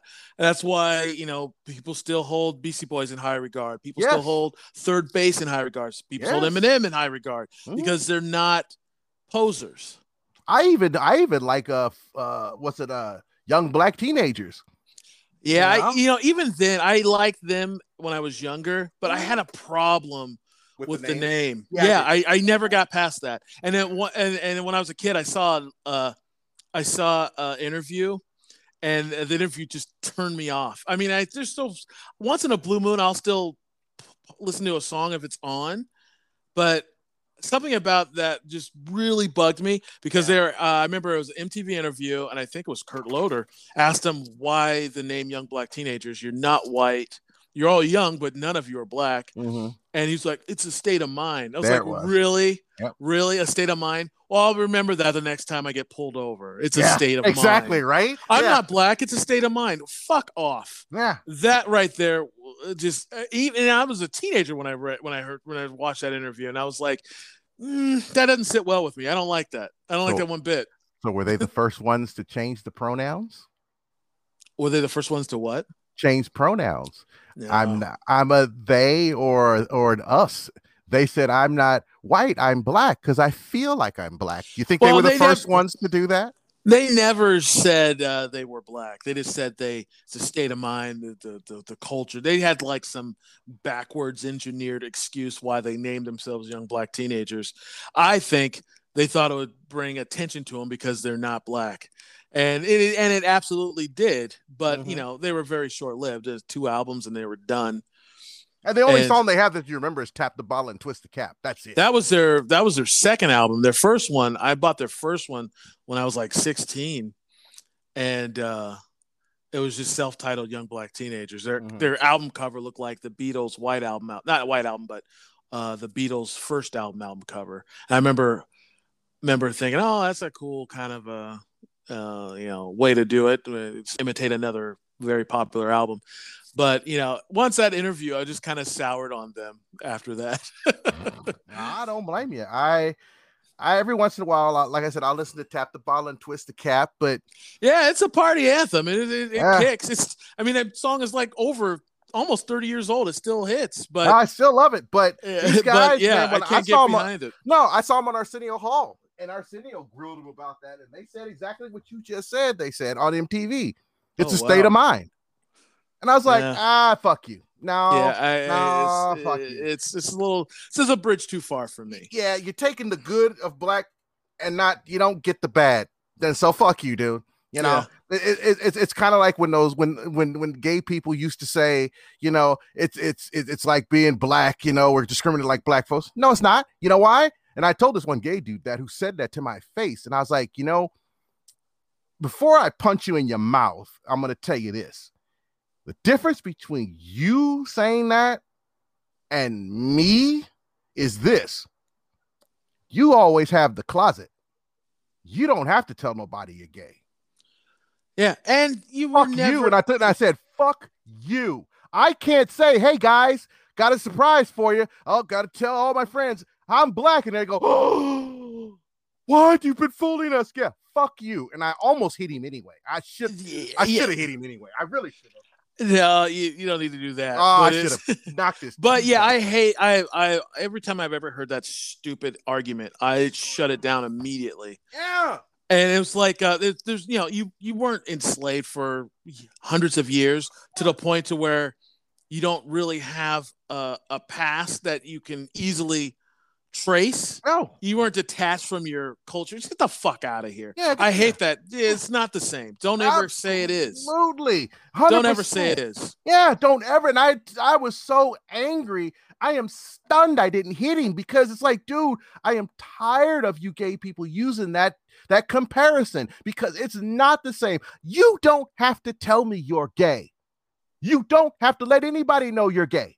You can live in your closet, live your life, and be who you are. I have no choice when I go out that people will see a black guy. Now, if I could hide in the white closet, maybe I would. Who knows? Might make life easier if I could just hide my black skin and just and not not do like Sammy Sosa and change the color, but just be like where people you turn on that some Star Trek cloaking thing where it's like look, everybody sees you as a white person. I would do that. Especially when I'm driving. I would definitely do it when I'm behind the wheel of a car. Like at 3 o'clock in the morning, I'm a white guy driving my car. Hell yeah. Yeah. I'm like, fuck that. I'm a white dude. And if I could do that, my life would be so much easier. I'd probably get better jobs. I'd have your life would be better. It'd be easier. Mm. And then all of a sudden, you might be like, what? I'm tired of living a lie, man. And you turn the cloak off. Like, I'm actually a black guy. Yeah, oh my God, you're a black guy. Yeah, that'd be a hell of a movie, actually. El Diablo Negro. Yeah, exactly, right? All right, we're getting close to the finish line here, so I'm going to give 2 quick reviews of 2 movies I saw this last weekend. Have you seen Kate? Real quick, have you seen Kate? Kate? Yeah. Is that a movie? Yeah, Netflix. Oh, no, I put it in my queue. I was going to watch it tonight, actually. Okay, I've seen it. Great. You liked it? Tell me about it. Tell me if you liked it or not. I did. I loved it. Female assassin. Story's been done before. She gets poisoned on her last job. She gets poisoned with like polonium 204, which is a radiation poisoning, and there's no cure for it. And so she's dying. She has 24 hours to live, and she decides that she's going to go on a killing spree to find out who, poisoned her. She finds out who poisoned her. She's a hired hit lady. Woody Harrelson is her I don't know what you call him. Handler. That's it. Her handler. And Woody Harrelson picked her up when she was a little girl, like her father, and taught her the ways of the assassin. And it's all stationed in Japan. And so she starts killing Japanese men like it's raining, like catching raindrops when you're out in the rain, with a pan. She's just slaughtering Japanese people. And she finally gets to the guy who poisoned her, and they have a nice little conversation. And then it goes from there. I mean, I can't tell you how it ends, but you'll know how it ends. It's the minute you turn it on, you'll know what the ending's going to be. But I loved it. I'm probably going to watch it again in the next few days. I really. So it's kind of like Crank. Why? That's the movie I was thinking of. Thank you. Oh, remember? Oh my God, that was driving me nuts. Yes, Crank. Oh, that's it. Oh, thank God, that's a weight off my shoulders. I was like, I've seen this plot before. What is this movie? And it's like, yeah, same thing. And she just starts slaughtering people, boy. Let me tell you. And she gets her ass kicked, so it's more realistic fighting scenes. My upbringing and yours from the 80s where the hero never takes a blow. Yeah. It's not like that. She gets her ass whooped. I mean, she's barely going. And everything that happens is pretty plausible. A lot of it's luck. Nice. Yeah. A lot of the scenes with the gunfire is luck that a bullet didn't ricochet or that this guy's such a bad shot. But most of it's pretty plausible. I'm like, okay, I could see her surviving that. Okay. Yeah, maybe. It was good. You should watch it tonight. I will. I absolutely will. Awesome. Right. What is your review, sir? Well, I saw the new Candyman. Oh, how was it? I loved it. Good. It was show up. Well, I don't want to ruin it, but a slight spoiler. You see him at the end. Ooh. But they talk about the Candyman lore and the way they explain how Candyman operates over the decades from I think the 1800s till modern day, how he kills and kills, but how someone is kind of anointed as the Candyman. It was really cool. I liked it. It was a legit sequel. At first I thought it was a reimagining, but it is a legit sequel. And my only critique, it's very politicized with what's going on, the current things that go on today, which makes sense because Candyman is an avenging ghost. That is the whole point. Is that, I mean, he kills indiscriminately, but the origin of the killing is always some injustice of some kind. Yes. Even though the killing doesn't justify what he's doing because he'll kill anyone in his path. But and it shows how certain people have weaponized Candyman. I liked it. It was very different. I'm going to watch it a second time when it comes out on like streaming or video. I'm going to buy it because I'm such a completist that way. But, I enjoyed it. Okay. And this is the guy Yahya Abdul Mateen II. He plays Anthony McCoy. What's her name? Vanessa Williams, the other Vanessa Williams, not the singer.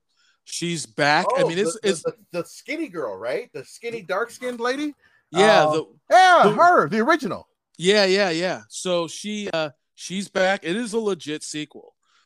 And it is cool how she gets tied into it. I enjoyed it. I strongly, and the way it's just a different way it was like a different hand directed it, obviously, because the first one was Clive Barker. But Nia DaCosta directed this one. If you don't know who she is, she directed Nia DaCosta. You might know her from what does she direct before Candyman that's really stands out? Oh gosh, she's only directed like 8 movies. Well, doesn't matter. She's going to be they're in production right now, but she's the first black woman to direct a Marvel movie. She's doing she's doing Captain Marvel, the second one. Oh, really? Yeah, in production now, which I think they're going to be introducing Phasma, so who you saw in WandaVision, and eventually takes the mantle of Ms. Marvel. Ms. Marvel, right? Yeah. So I'm really looking forward to it. She totally did a great job with this. I loved it. I thought it was great. And speaking of Marvel movies, the other one I saw, really young too. She is really young.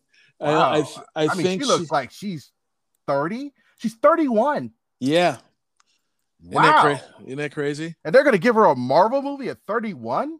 Why not? They gave a Marvel movie to That's right. Coogler. Yeah, Coogler. He was like 29 when they gave him that first Black Panther, I think. Yeah. I mean, come on, man. I don't know, dude. I not to first solo Marvel movie to make $1 billion. 29-year-old to helm. Not only did he direct it, he wrote it. I know, but I've always thought that there are certain professions that people under 40 shouldn't be allowed to do. Like for example, head coaching in the NFL or the NBA or Major League Baseball. I've never thought a 29, 30-year-old should be coaching grown men because you're all the same age and you don't have enough experience under your belt to deal with people who are that much older than you or your same age. Now, granted, I'm wrong about Coogler because he's brilliant, but I also think Coogler and her are one-offs. You know, they're like Spielberg. They're one-offs. They're not normal. 30-year-olds are not supposed to be doing this. They're too young, you know? And I said that when I was 30, you know? So this is not an older guy talking right now. I've always had this opinion, you know, that there are a certain age you should be to do certain things. Like, what was Obama when he was president? Wasn't he like 42 when he got elected?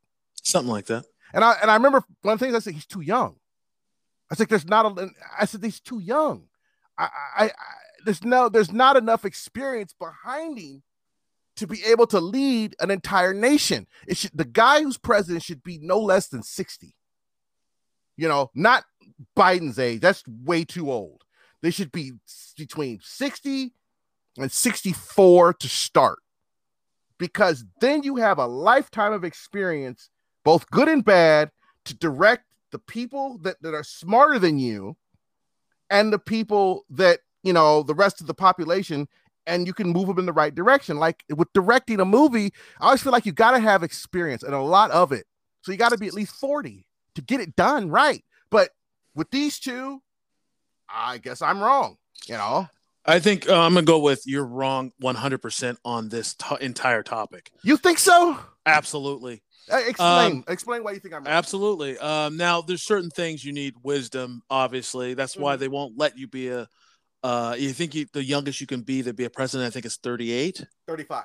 35. Yes. Obviously, there's some wisdom that comes with age. I'm not arguing that at all. And in some professions, that just makes sense, especially running the free world. Mm-hmm. I mean, there's just some things you just can't get your head around. When you're talking about, like, right now, I work for a multi-billion-dollar company.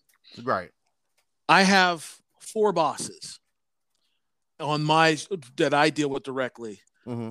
2 of them are younger than me. 2 of them are 10 to 15 years younger than me, but they're good at their job and they know what to do. Okay. So that, you know, if you know what you're doing, by all means, you do the job. I think just to hold on to this thing, I'm older, because age doesn't always mean you're going to be better at certain things. And it's just obviously, and then when it comes to creative, I think you could not be more wrong. Okay. You could not be more wrong. And you're talking about creative endeavors where people that are proven. Now, Nia DaCosta has done other things that she's made, like Ryan Coogler did 2 movies before he got Black Panther. And both movies were, well, the first one was Fruitvale Station, very modest budget, did extremely well. Mm-hmm. He wrote and directed. He took on a franchise that has been around longer than he's been alive. And not only did he breathe new life into it, it made gangbusters. You're talking about Rocky. Yeah, not Rocky, but yeah, that franchise Rocky. Right. Yeah, exactly. What is it called now? Creed. Creed. You can name a movie that you like, and I can tell you a director that did it that is super young. People had that same mindset you did with Spielberg. Now Spielberg did Jaws. He was 25 years old. He had already done. I mean, granted, he's an anomaly, right? But there's more and more of people like that now. I mean, when he was directing soap operas at 19, when there's his first big movie, there was a TV movie that was so popular they put it out in the theaters that same year. The Duel. Duel is just called Duel, but it's just a car chase movie. But he was 20 when he did that movie. 20. And he was doing it when filmmaking was a lot harder. You didn't have, the average film camera. I mean, that you were going to shoot, 35 millimeter. It was not mobile. The Steadicam wouldn't even be around for another 5 years. So you had to take these. So it was a lot different, a lot harder to do these movies. But there's all kinds of young directors that when you're dealing with creative, I could not disagree more. Perfect example, Eloise. She's a really, my 10-year-old daughter is a great artist. She's learning stuff.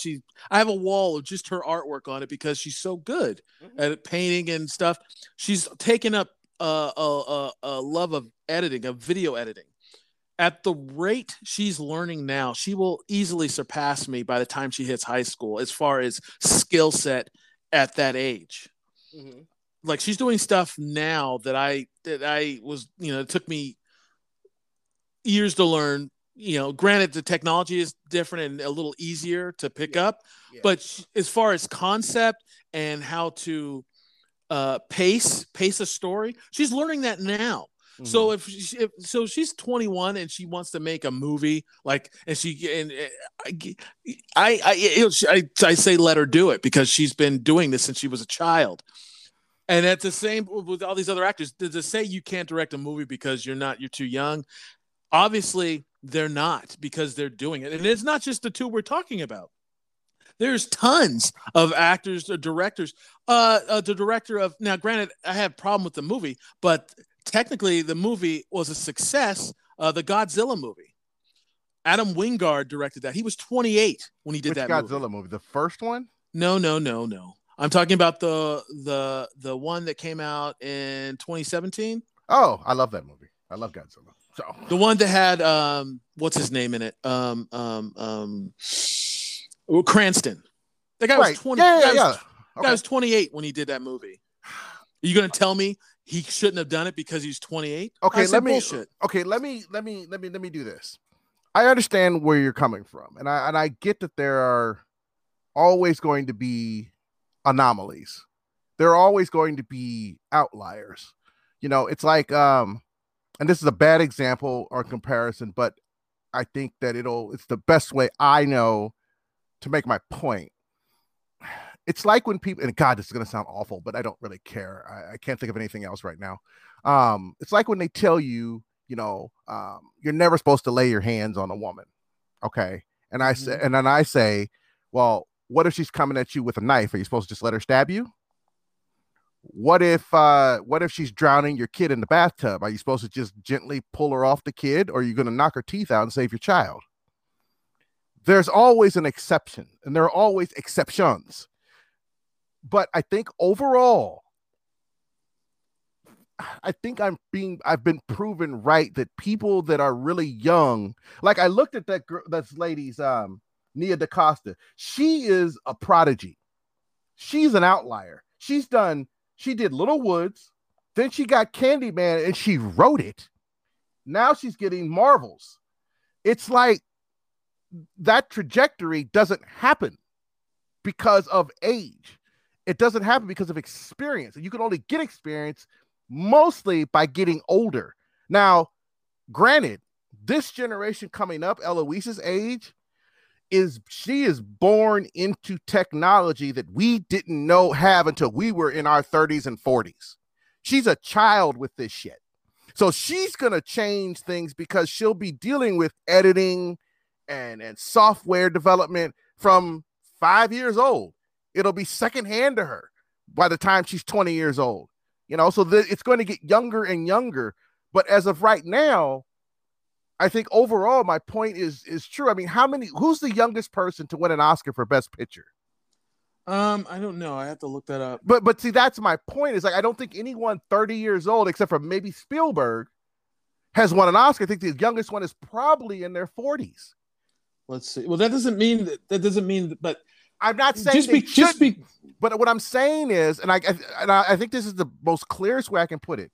If I had to choose between two people of equal resumes, except one is older and one is younger, I'd probably pick the older one on the safe side than the younger one, if everything's equal. But if the younger guy is obviously better, I'm going to take the younger guy. I'm not saying I wouldn't, but if things are equal, I'm going to take the older guy because I feel like with their life experience, they're able to deal with everybody better because they've dealt with more people over more years. Because as a director or as a head coach, you have to deal with personalities. You have to deal with everybody. And as an older person, you've seen this guy's attitude before. And okay, I know how to do this because so-and-so was like that. I know how to deal with you because so-and-so used to be like that 10, 15 years ago. But if you're 25, I've never seen anybody act like this before. How the fuck am I going to deal with this? How am I going to keep this guy from doing what he's doing when I've never seen it before? That's what I mean. I'm not saying don't pick them. I'm just saying it's always surprising to me when I see someone so young and even Nia DaCosta so inexperienced getting something of such a magnitude of a Marvel movie. It's not necessarily her age, really. It's her experience. She's got 2 movies behind her. 2. But she has a movie that it's the skill set. I mean, she wrote a movie better than anyone else had. Very true. Absolutely. She has the skill. Look at Ava DuVernay. I've been doing what I do on my little level a lot longer than her. Mm-hmm. But she didn't pick up a camera till she was 30. And now she's directing. Now she's $100 million movies. Right now she has a Netflix deal for $100 million, 3-picture deal. Yeah, she's 49. Yeah, but when she started actually making money at a professional level, she was 33. That's impressive. That's impressive, especially starting so late in life. Because that's like Alan Rickman. Alan Rickman didn't start acting until he was 27. And didn't hit the movies as a big, his first major role was Die Hard. And he was 45 years old when he got Die Hard. 42 to 45 years old when he hit. That was his first major role. Look at we talked about it before, but he was Easy Reader on Electric Company, but he didn't get his first. Morgan Freeman. He didn't get his first movie role till he was 50 almost. He was in his late 30s. He was like 41. Oh, you must be talking about where he played the pimp, right? Yeah. He was in his early to mid 40s when he got that. But he broke out when he was 50. That's when Morgan Freeman broke out, and he's been around for 30 years. That's why people like us always say that Morgan Freeman's always been old. Yeah. we're that age group where he's always been old. I mean, I've never seen Morgan Freeman as a young man. Never. I don't know what he looks like as a young man. I have no clue because he got successful late in life. Now that happens too, where sometimes someone will be like really old for something, but to find out they can actually do it. The perfect example is like that famous painter, Grandma Moses. She didn't start painting until she was 80.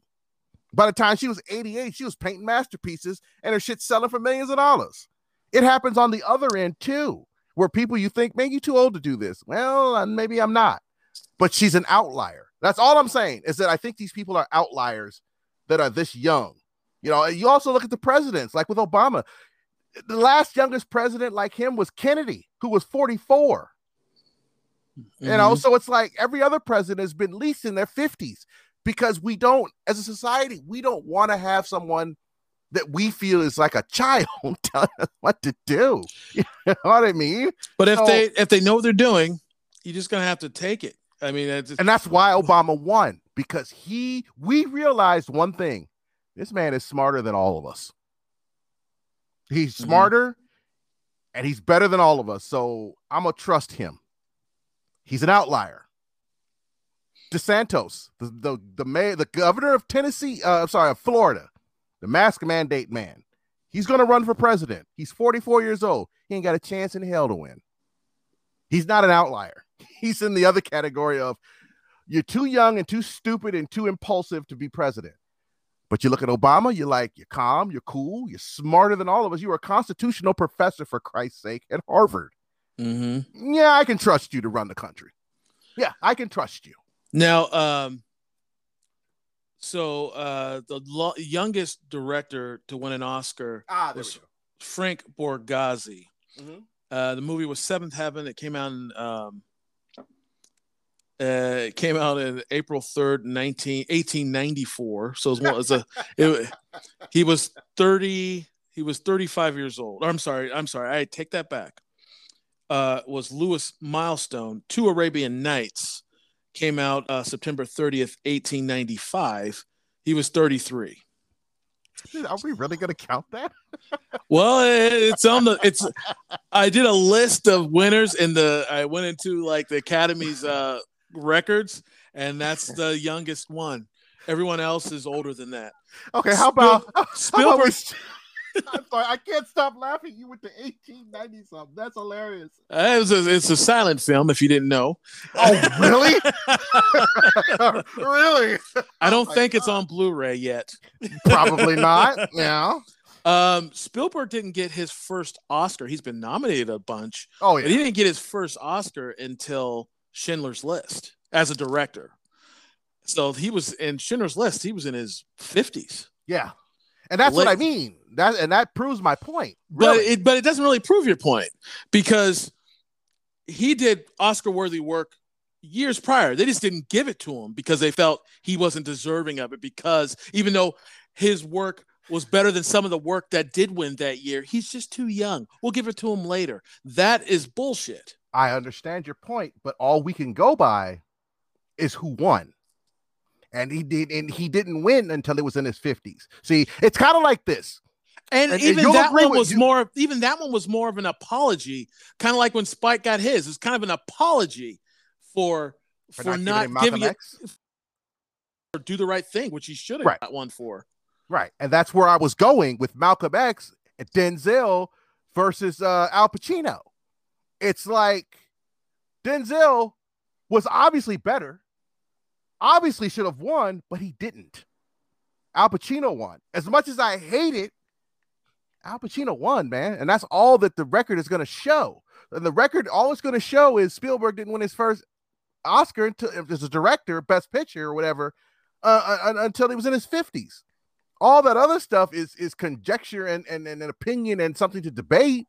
But the facts are he didn't win until he was in his 50s, which from facts alone proves my point, is that the older people tend to win the awards for right or for wrong. But here's what I'm going to say now.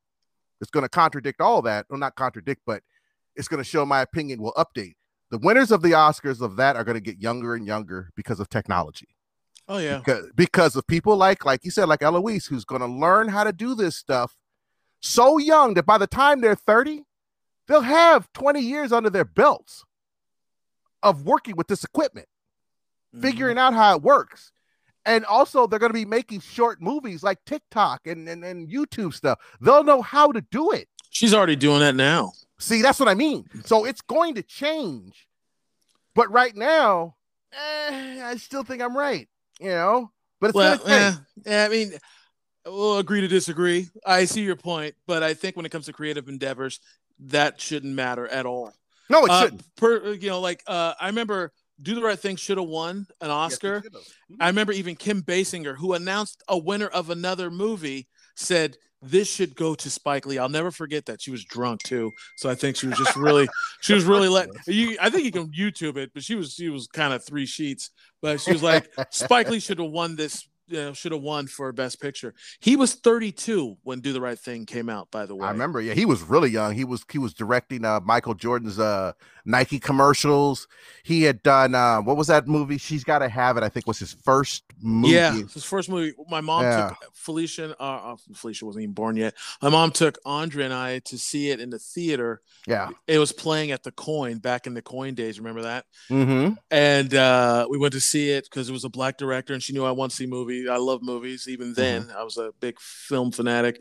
But so we went to go see this fresh young black director, which you didn't see a lot of back then, at least in the forefront. You know what I mean? No, you didn't. Spike Lee broke the doors open. He really did. Yeah, and I remember she was like, he's not that much older than me, and or younger than me, because at the time Do the Right Thing came out, I think he was 28, 27. Yeah, he was really young when he got started. Yeah, he's just like, because he did School Days before he was 30. Yep. And that was his second movie, and Do the Right Thing was his third movie. Mm-hmm. He was basically Tarantino before Tarantino, if you really want to get technical. Yeah, I mean, Tarantino talks about how Spike was an inspiration because of how young he was. And, there it is. And Kevin Smith said the same thing. He said, "I didn't even know that, but that's true.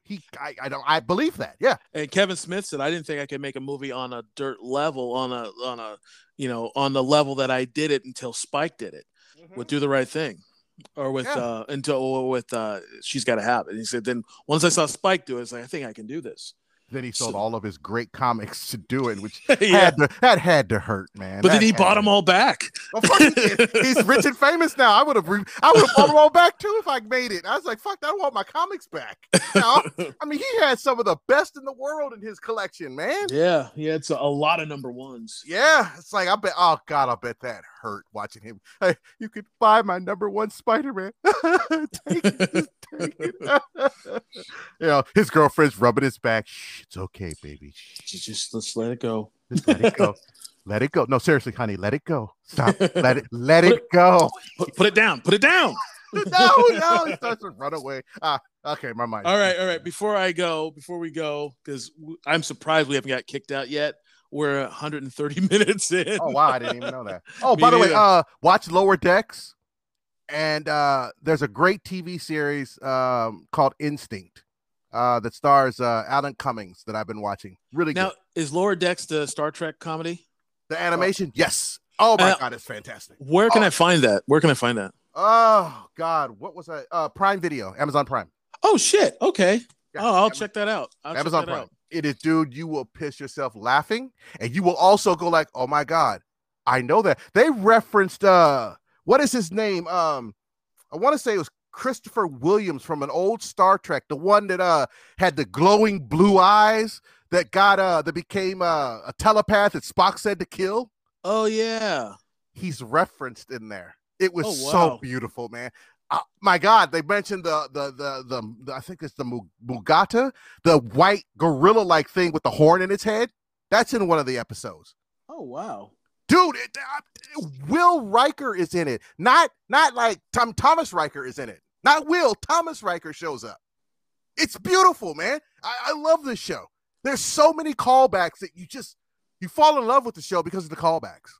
Now, I don't know if on the hot topic of animation real quick, I don't know if you've watched it yet because you tend to take fucking forever to watch my suggestions.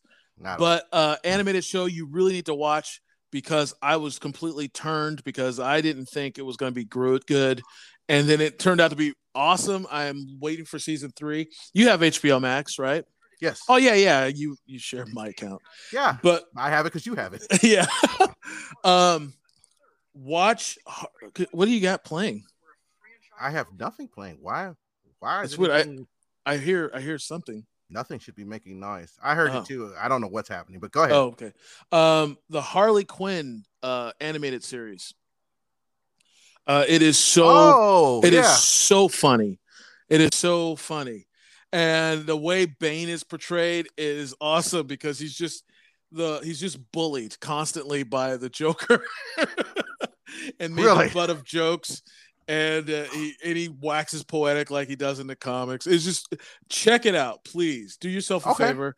I was told to watch it. I was like, I fought it. I was like, I don't want any comedy in my DC shit, and I'm so glad I watched it. It's so funny. I hear it's really adult too. Oh, it 100%. It's not for kids. I was watching it, and at one time when Eloise came in the room, I was like, I turned it off. She's like, I want to watch. It's like, it's totally not for you. There's I know you like the DC stuff, but this is not for kids. Which I wish I didn't say that, because now she's probably now she really wants to see it. Oh yeah, now she has to see it. Yeah. So, but check it out, dude. I want to tell you something real quick. My mother texted me, so I had to look at my phone, and I saw on one of my news feeds this lady who got a gum infection, simple gum infection. She lost all 4 of her limbs and most of her face. Jesus. And I'm like looking at this lady, and I'm like, dude, put a bullet in me. I couldn't live like this. She's got no arms, no legs, and she's in her 40s, 50s. Oh my God. Yeah, she's 52 years old. Oh my God. And that happened. Not a child, 52 years old. Yeah, kill me. My life's over. Yeah. Oh, Jesus. Yeah. Why is your mom such a downer, man? No. It wasn't my mom. I just use that as a prelude. My mom didn't send that to me. It's like my news feed sent it to me. I have, I'm subscribed to something called thesun.com. I don't know how the hell that happened, but usually it's pretty shitty news. And I need to unsubscribe because this stuff is pretty bad. Hey, have you cried today? Exactly. Well, here's something to help you do that. By the way, a 3-year-old was mauled to death by 16 pit bulls. Huh? Oh, how about that? Jesus. Doesn't that make you cry? Oh. We have more. That's pretty much what this site is, and I got to get rid of it because as much as I like updates on the world, I don't need to deal with this. No, you know what's weird? I still like to, see what's going on in the world. I'll never stop doing it. I've always been into news, even as a kid. Even my mom thought it was weird that I would watch the news with her and not complain. I wanted to see what's going on. But since Trump has been out, I dip in and check. Yeah. But I don't feel the need to go every single day see what new thing is going to fucking affect me today. Yep. I still, obviously shit isn't great, but at least we don't have like a maniacal maniac at the helm.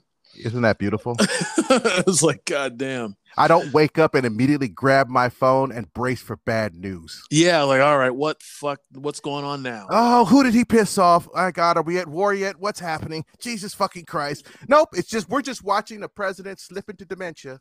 Slowly, day by day. Pretty much. But you know what?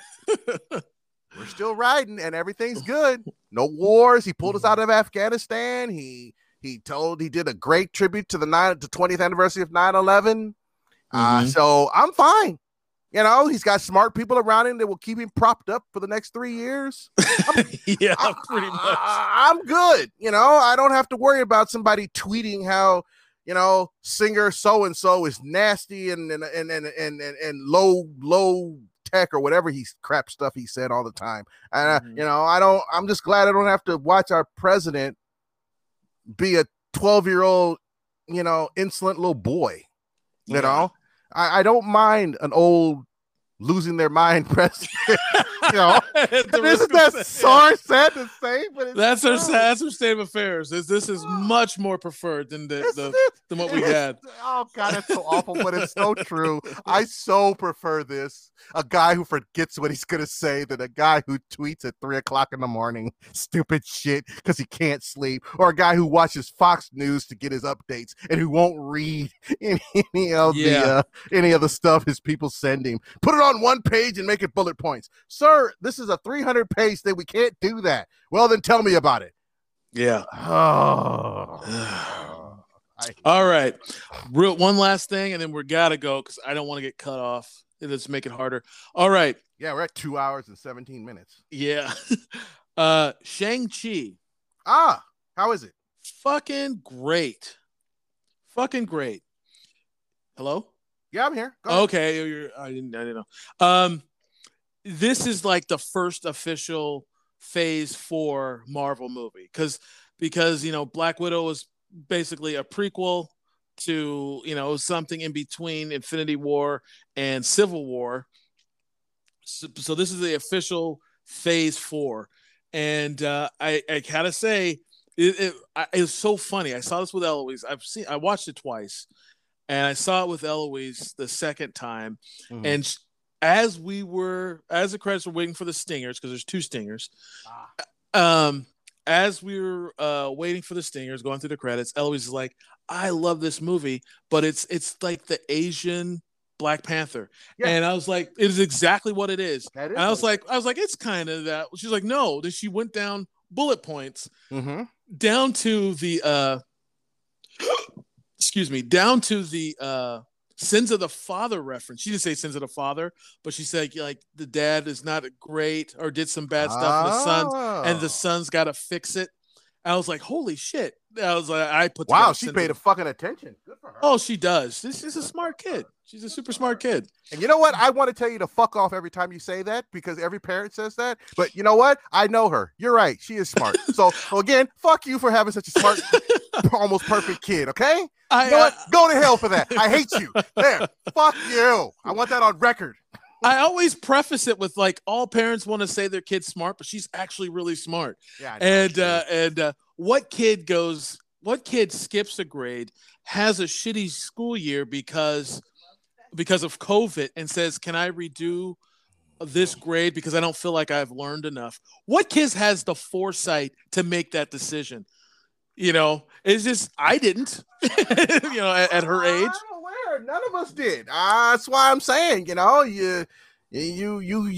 hit the lottery, man. You're gonna be able to retire in probably 15 years, man. You're gonna be able to, and she's gonna take care of your old ass. Like, all right, Dad, what you need? All right, let me dig into my Play Money account that only has 50 million in it. How much you need, Pops? 22 million to buy that house? All right, here you go, Daddy. Go ahead. Buy what you need. Oh, I only hope. But it's so funny you say that because she's such an advanced kid, I forget she is still a kid sometimes. Yeah, she's basically a baby, in a lot of ways. She really is. She's only 10 years old. Yeah, we went to, my sister and her boyfriend are looking into buying a tiny home in the near future. Mm-hmm.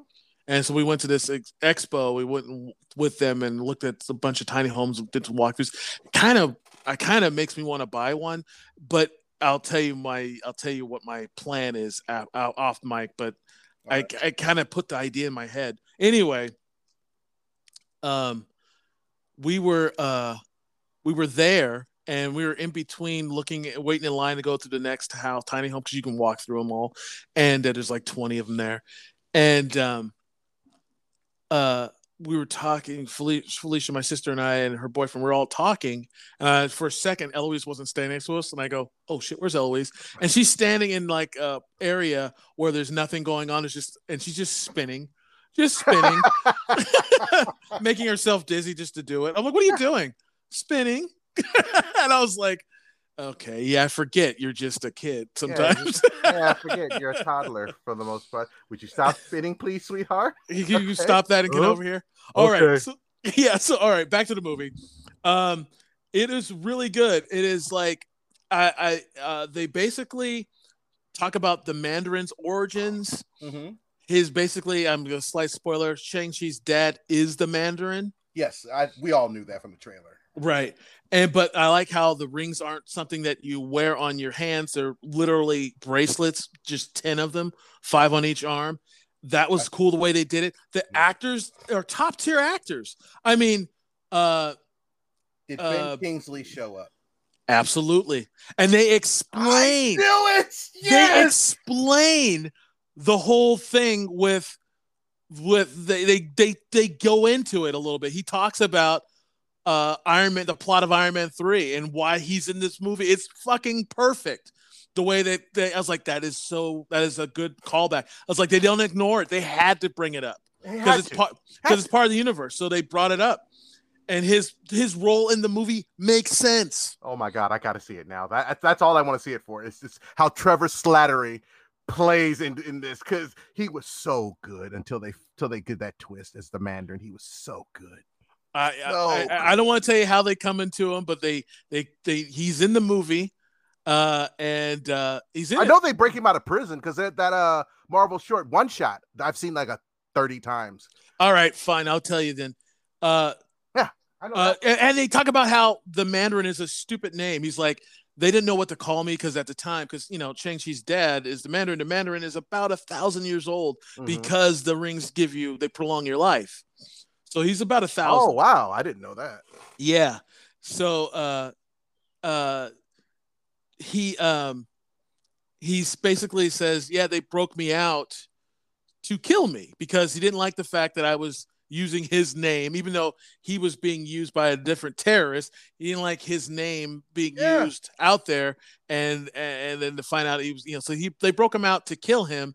They were going to kill him. He did something funny. Shang-Chi's dad, who is I guess his real name is Zhu Wenwu. It was played by Tony Chu, who's a legendary Chinese actor. He's in a ton of movies. Just look him up.